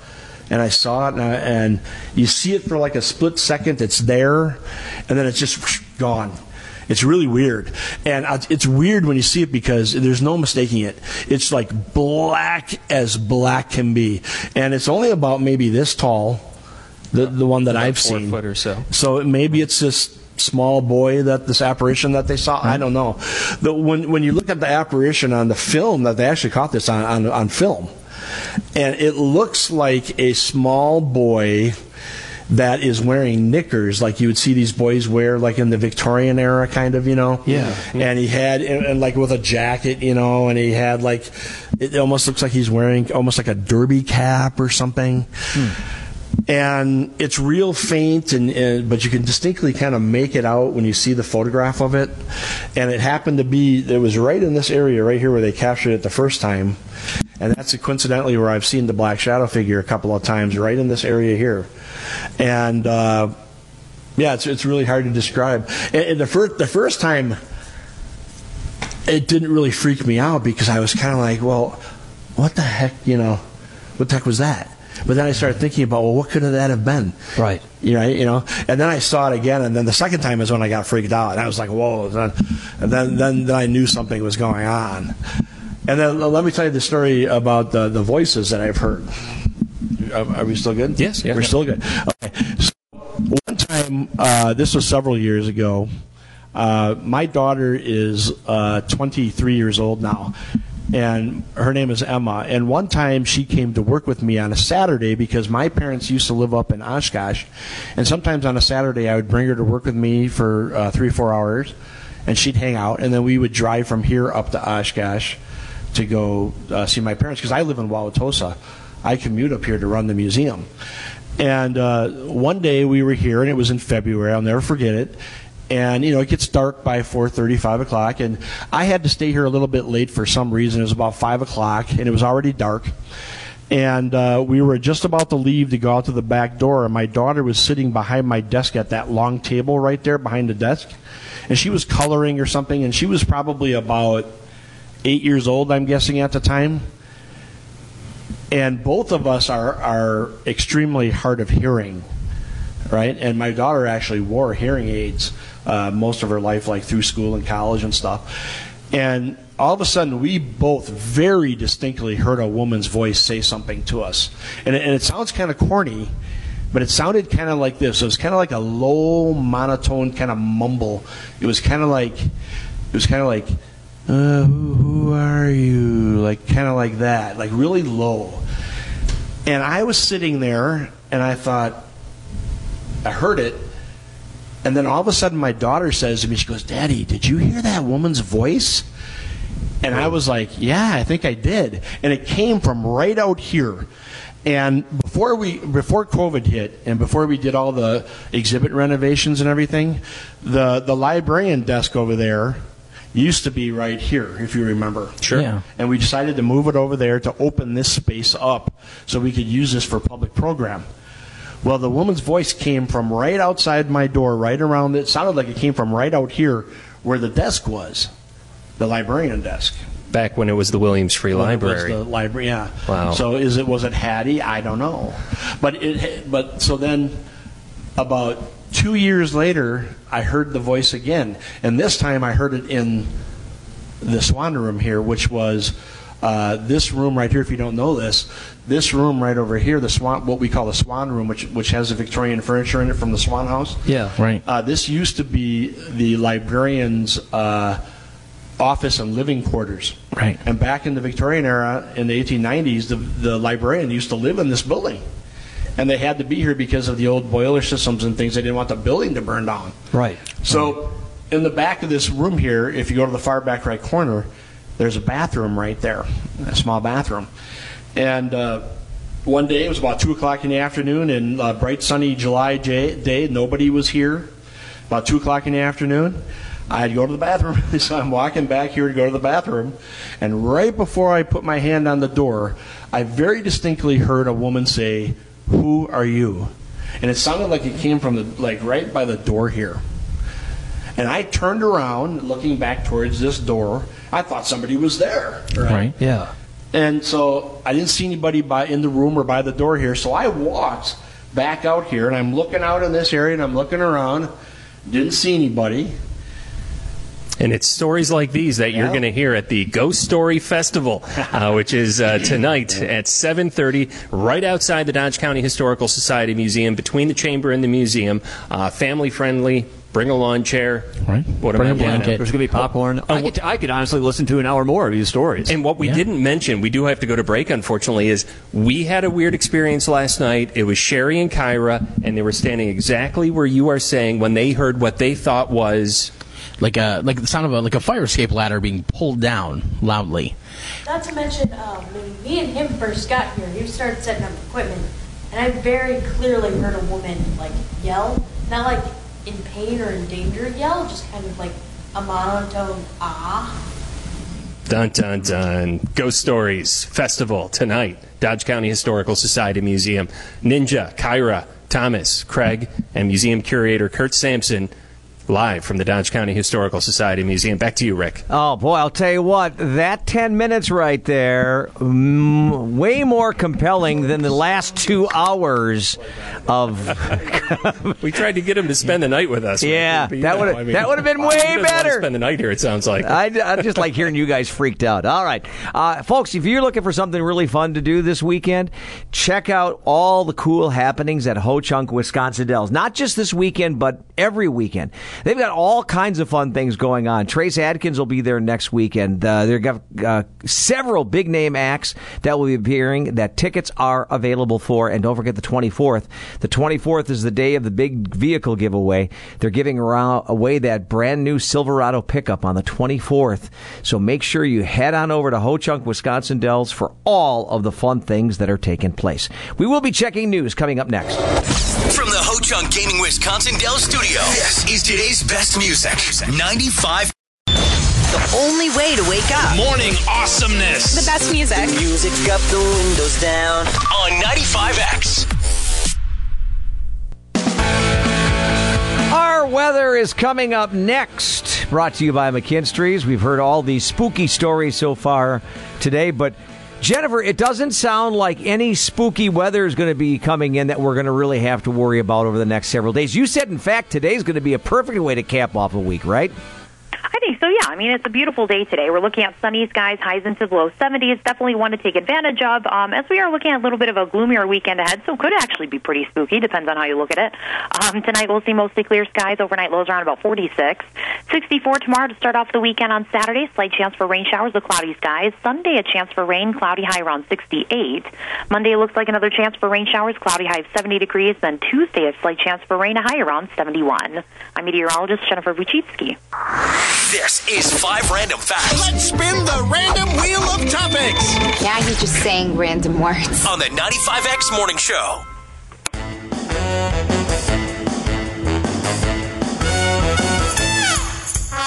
All right, let's get to your 5 random facts today.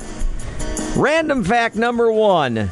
There are more people in the UK than there are in Canada, Australia, Norway, Iceland, all combined. Oh, my goodness. The UK population is 65 million. That's unbelievable. Yeah, that's a lot. And you think about the land space, Jennifer, with Canada, Australia, Norway, and Iceland. You think about the amount of territory there is. That just means that there's a lot of territory where nobody is living.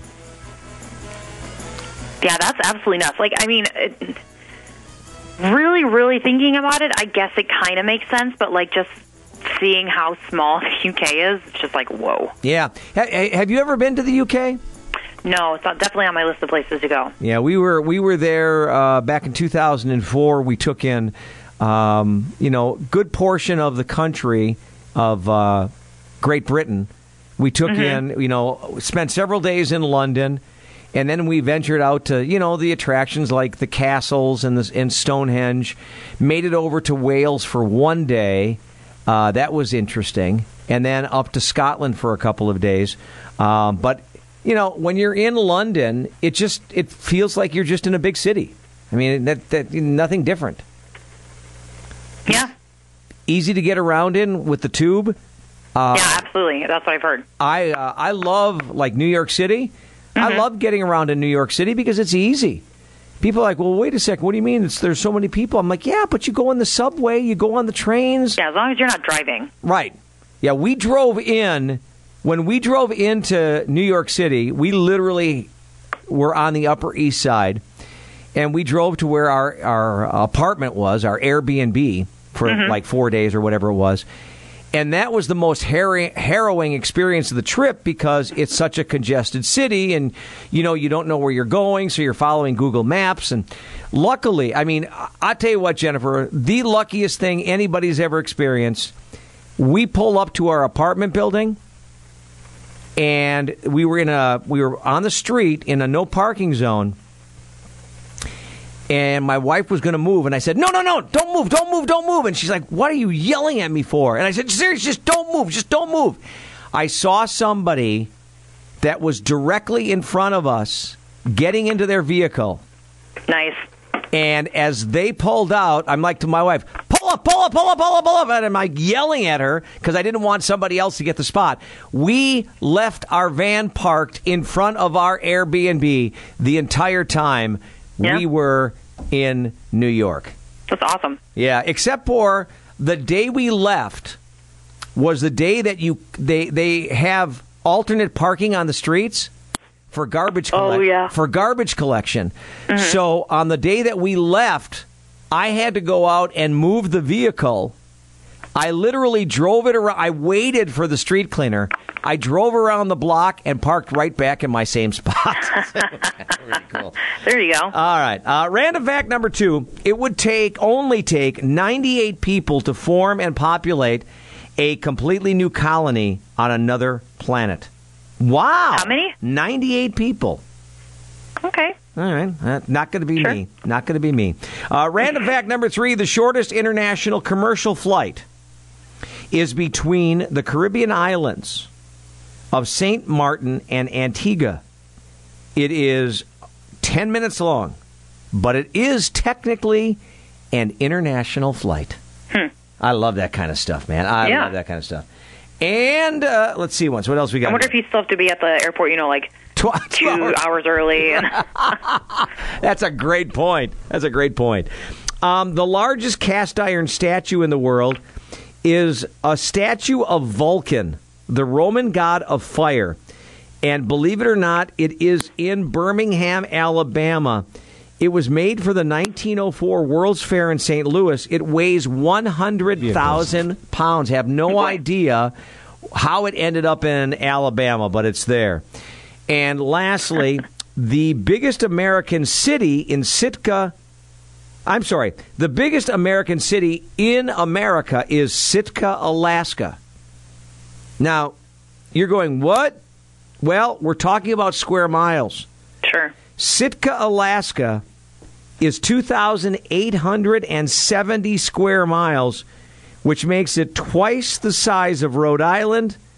And by the way, in case you're wondering, Jennifer, it only has 9,000 people living there. Yeah, I believe that's the town that's the main focus in the movie The Proposal. It is absolutely the town from The Proposal. Sitka, Alaska. Looks like kind of a nice place to visit. Maybe wouldn't want to live there, but a nice place to visit. Couldn't do it, Jennifer. Couldn't do it. Nope. Yeah, not at all. All right. Well, I know that you've got some outdoor plans going on this weekend. I hope the weather holds out for you. Thanks very much. Yep, you as well. All right. Enjoy your weekend. Thanks, you too. All right, there's Jennifer with a look at the weather forecast today. From the Ho Chunk Gaming Wisconsin Dell studio, this is today's best music, 95X. Weather was brought to you by McKinstry's Home Furnishings. You can find us on Facebook. Glass and Improvement. Wake up with 95X. We turning it up. Good morning, boys and girls. Hello. Wake up. Welcome, y'all. Yeah. Today's best music, 95X. Our news today is being brought to you by Hometown Glass and Improvement. Call them today for a free estimate at 920-887-3757. Craig is in now with a look at news. Fond du Lac County authorities arrested a Michigan man yesterday for driving the wrong way while drunk on Interstate 41. The 61-year-old from Michigan was 4 times the legal limit when he drove northbound in the southbound lanes of I-41 from the Dodge-Fond du Lac County line around 2 a.m. He eventually stopped after crashing into a squad car that was positioned to slow down his vehicle. The Wisconsin State Patrol is investigating. There were no injuries reported. The Beaver Dam Police Department's new mental health officer is already making an impact in the community. The position was created to better focus on the mental health of people the agency serves. Officer Carolyn Dean was tabbed to fill the role. A worker with the Dodge County Human Services Crisis Center recently contacted Dean to report a person at the Beaver Dam Hospital struggling with a mental health crisis. Dean says she talked with the individual to see what they needed and conducted a risk assessment. She says she was able to rely on important information and relay that back to the crisis center and develop a safety plan that was appropriate for that person. The department hopes to expand that role in the future. A fundraiser will be held this weekend for a 22-year-old college student from Waupun who's in need of a new kidney. Eric Warnke diagnosed with end-stage kidney failure. The fundraiser will be held tomorrow, 4 p.m. to 8 p.m. at the Thirsty Beaver in Beaver Dam. The event includes silent auctions, food, a 50-50 raffle. More information and updates can be found on Eric's Facebook page, A Kidney for Eric. You'll find a link with this news story at dailydodge.com. I'm Craig Warmbold reporting from the Daily Dodge News Center. Submit your news tips at dailydodge.com. And today's news was brought to you by Hometown Glass and Improvement. Visit them online at hometownglass.com. There are so many reasons why people are heading to Great Harvest Bakery in downtown Beaver Dam. Of course, we mentioned the fact that it has become a real destination for people. When people come to visit, hey, let's go to Great Harvest Bakery. Well, did you know that every single day of the week they do something different when it comes to making different treats? For example, scones. Scones are something that they have perfected to the point where they might want to patent them down at Great Harvest Bakery. They're that good. And every day of the week, you can find something different. For example, raspberry cream cheese scones are there Mondays and Thursdays. Cinnamon chip Tuesdays and Fridays. Blueberry cream cheese Wednesdays and Saturdays. And then, of course, they've got a baker's choice of scones on Thursday, Friday, Saturday, and Sunday. They've got various flavors of muffins, tea cakes, and 8x8 cakes. And you can check the schedule to see what they've got out there. How about great cookies of the day? You bet. Today is a day that you can get Snickerdoodles and the classic chocolate chip cookie, and maybe even the red, white, and blueberries. How about bars? Well, everybody loves a good toffee square, and that's what you'll get today and tomorrow at Great Harvest Bakery. They actually have this schedule that you can view online, so you can see exactly what they're making on any given day.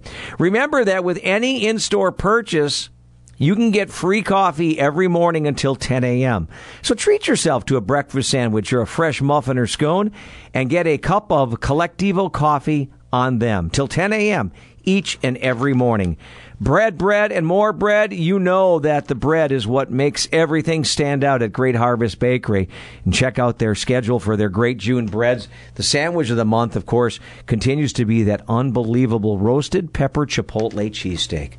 Everything is fresh, everything is tasty, and everything is great at Great Harvest Bakery in downtown Beaver Dam.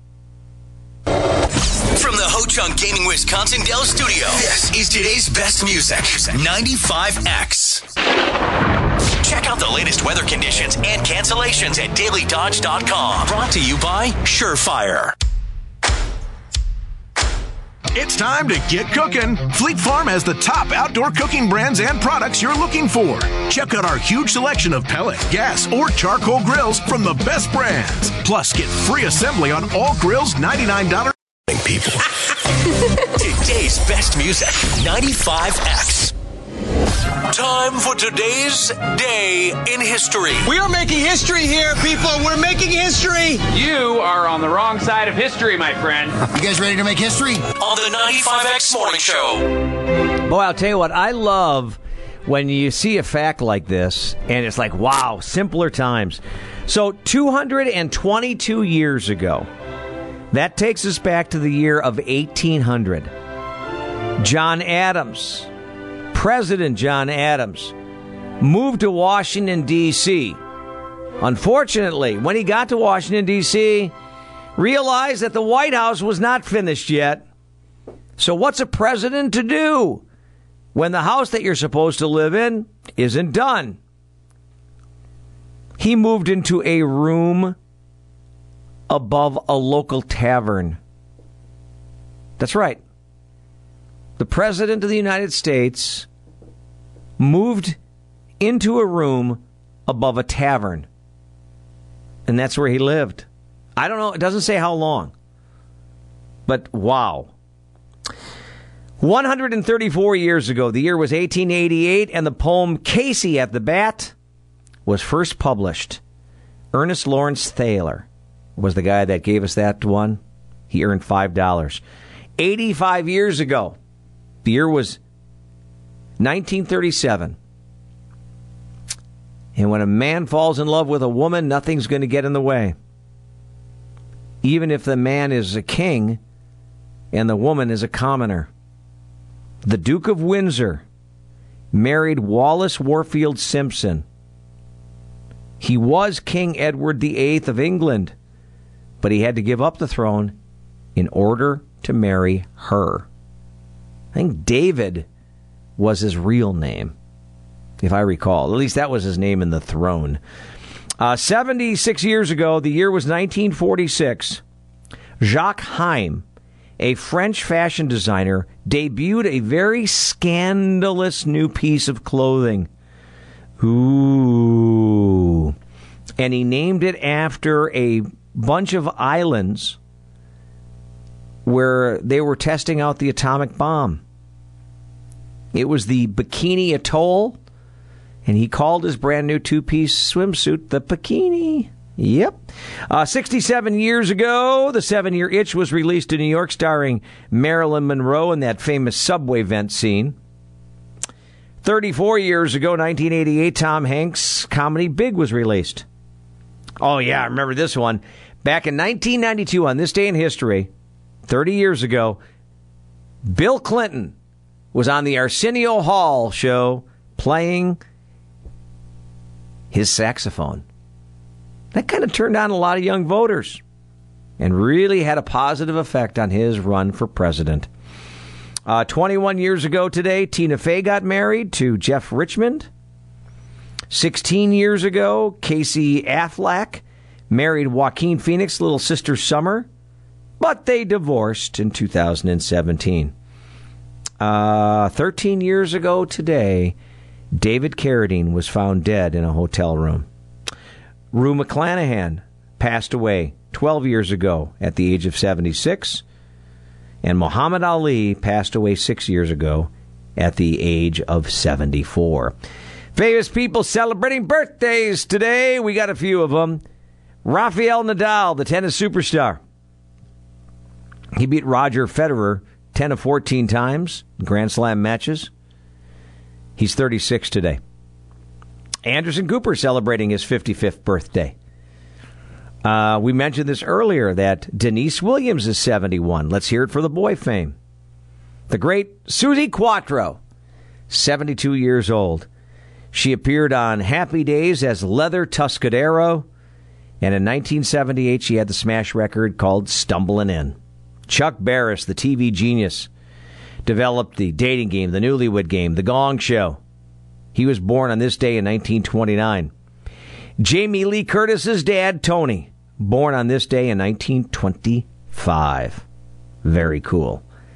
Leonard Skinner, pianist. Billy Powell, born on this day in 1952. Here's a name from the past. Maurice Evans, born on this day in 1901, lived all the way to 1989. What made Maurice Evans famous is he played the orangutan in the Planet of the Apes movie and Beneath the Planet of the Apes. And for those of you that are old enough to remember, he played Samantha's father, Maurice, on Bewitched. Wow! I didn't know that was the same dude. That's insane. Today, by the way, is National Donut Day. So go out there and make it a great National Donut Day. Hey, there's a big hiring event that's taking place tomorrow that we want to make sure we mention to you folks. It is at Wispac in Watertown. Now, Wispac produces Mountain Dew products and their own brands like Bubbler. So they're a big company, but they are loaded with a great atmosphere. Now, here's what they're hiring for. They are looking for weekend and summer production positions. They're looking for traditional third shift positions in maintenance and warehouse. Their employees, well, they get some great benefits like discounted products, a generous time off policy, free uniforms, quarterly bonuses, profit sharing, and so much more. Starting pay, believe it or not, $19 an hour plus shift premiums. The event is taking place at Wispac in Watertown tomorrow, 10 a.m. till 2 p.m. You can learn more by going to wispac.com. That's WIS-PAC.com. WISPAK.com. WISPAK.com. Their Watertown facility tomorrow, 10 a.m. till 2 p.m. with that WISPAK job fair opportunity. That is one that you'll want to partake in. From the Ho Chunk Gaming Wisconsin Dell Studio, this is today's best music. 95X. Get me out of bed in the morning. I listen to it when I'm driving to work. Takes the stress away. Hello, good morning, good morning. On 95X. Going to wrap things up with our Kickin' It Classic coming up in a couple of minutes. But first, we're going to head back down to the Dodge County Historical Society building where the guys camped out all night long, did not really have any ghostly encounters, but we do know that there have been some there in the past. All right, Craig, Thomas, and Ninja, go ahead, wrap her up for us. And we're here with museum curator Kurt Sampson in advance of the Ghost Story Festival that's coming up tonight at 7:30 right outside the museum. And, we did spend the night here, and we've got some things that we were able to debunk and a few that we weren't really quite able to debunk. One that we didn't even mention earlier, Rick, which was something that happened when we were in the basement. Yeah, and it was one of those things where in passing it was probably easy to kind of put off as maybe I'm just seeing things. And that can happen because you don't always know all the stories of everything that's going on. And in my case, I wasn't influenced by any stories coming into this, so I didn't have, that information to kind of sway my thinking. But we were all walking down to the basement as a group, and we were walking from a section where it was dark into the Monarch section of the basement, which was lit up. So we were not casting any shadows into that space, but I saw a shadow on the wall as we were walking in that direction. So something inside that space or something in the doorway would have had to be casting that shadow. And I made a comment of it at the time to everybody that was there that I had saw it, but it couldn't have been any of us. And I think we all kind of passed it off as maybe Ninja seeing things. But now we hear this is not uncommon. Yeah, and the same thing happened to me just a couple days ago. I was giving a tour to Jessica, who's going to be one of our ghost storytellers tonight. She had come to check out the building a couple days ago in the stage area in the back. And her and I were walking downstairs and had almost the exact same experience where, but it was a little different where I turned on the lights in the middle room, but the lights in the Monarch room, which is the back room, were still off. But there's a little bit of light that filters from the back side of the building in there. And we got to about the middle of the middle room where the tools are there. And I looked into the Monarch room, and off to the right near the entrance, it looked like there was some type of a very distinct, really dark black shadow there. And it was big. I mean, the size of a man, basically, standing there. And I saw it, and it instantly stopped me in my tracks and freaked me out. And I said to Jessica, I'm like, did you see that? And she's like, I thought I saw somebody standing there or something. And then she thought I was trying to creep her out, because she's coming here to. And I was telling her other ghost stories before we went downstairs, because we had walked around the building at that point for a good half hour.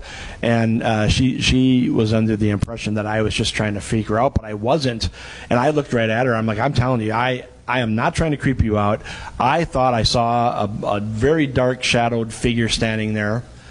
And I've seen it on a number of occasions in the museum where we have what's called a black shadow figure that, and it always happens when you least expect it. You'll be doing something in the museum, just minding your own business, going about your job, and all of a sudden, you get that feeling where the hairs on the back of your neck stand up, and you just happen to look up, and you see this black shadow, and it's there momentarily, and then it's just kind of gone.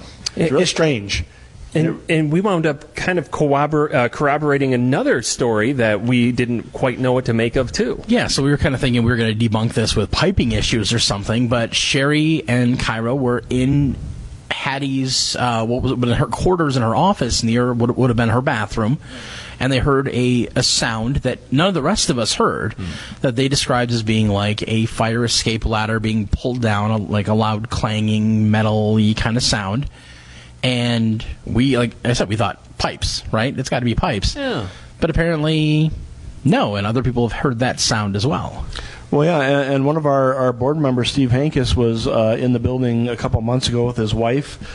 They were skeptical of the paranormal activity that was happening here, and they asked if they could spend an evening here from about 7 at night to about midnight, where they actually brought in food and cards and just decided to sit here and see if they could feel the demeanor change and experience anything. And Steve was in the Swan room, or Hattie's room as we call it, and experienced the exact same thing that he just described, of hearing this metallic kind of clanking sound, and seemed to be disembodied, if you will. Wasn't coming from any particular spot or source, but they heard it.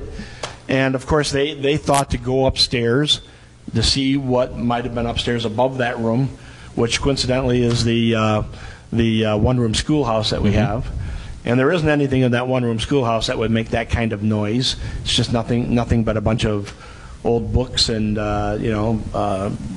children's desks and things like that. And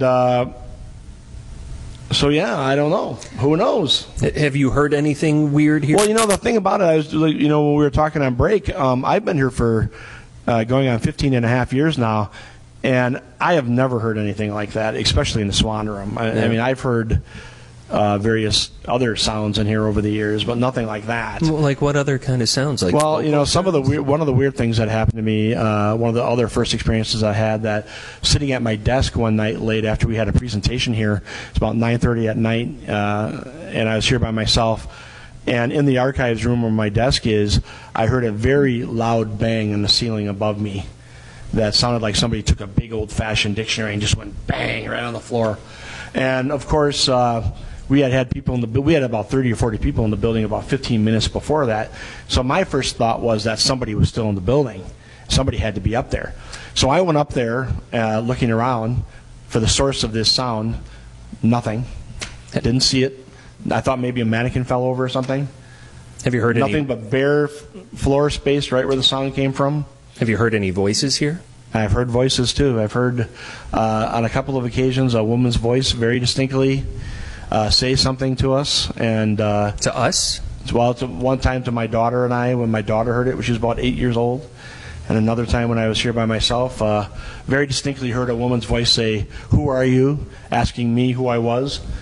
And came in Hattie's room, same room where he had the experience of hearing that sound.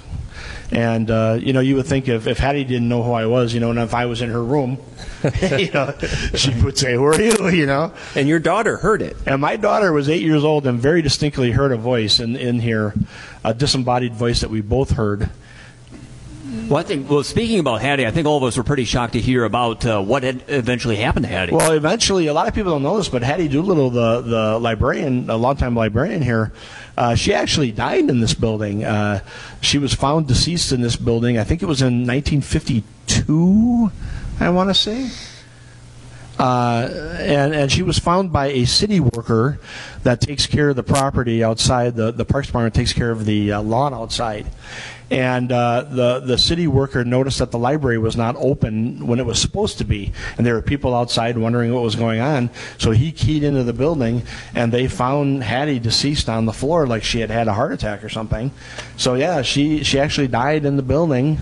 And so that's one of the reasons why a lot of people think that maybe her spirit is still here and watching over the library still after all these years. And some people said they've seen apparitions of her in the building.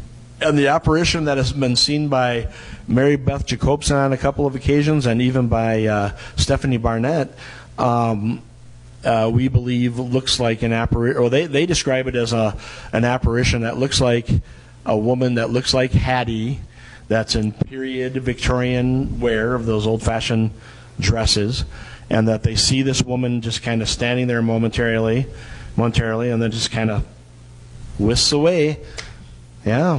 And these are the types of stories that you could hear tonight at the Ghost Story Festival. And in fact, Lori Brooks has kind of weaved stories, history from the museum into her play that is going to kind of cap off the an original piece. Just for inspiration for it all. Yeah. Internationally known, award-winning playwright who's written plays for the Olympics, for the Kennedy Center. She's just one of the individuals who has a story that she is going to share. Kurt, thank you for sharing your story with us today. Thanks for coming in, guys. Well, this has really been quite a day, guys. Yeah, it's great to bumps all over. Have some substantiation to things that we passed off as nothing. Yeah. So it does kind of put a nice cap on the whole evening. I think we're going to have to dig into some of the footage. And which, by the way, if you could watch our entire, 11-hour experience here at the museum. Yeah, absolutely. In 2 parts. Go part 1, and we're in part 2 now. Yeah, the morning show is part 2. The dark hours are part, what was that noise? Are part 1. And the number of times you've dropped your phone, by the way. 4 times now? I would say the first hour is just worth watching. It's got to be, I'm going to go back and watch it, because it's got to be ridiculous. Absolutely. It's going to be phenomenal. Anyway, Ghost Story Festival tonight, 7:30, live from the Dodge County Historical Society. Ninja, Thomas Craig, and museum curator Kurt Sampson. Back to you, Rick. All right. Thanks, guys. Great stories coming out of there today, and that sounds like a really cool event, family-friendly event that everybody should be heading off to.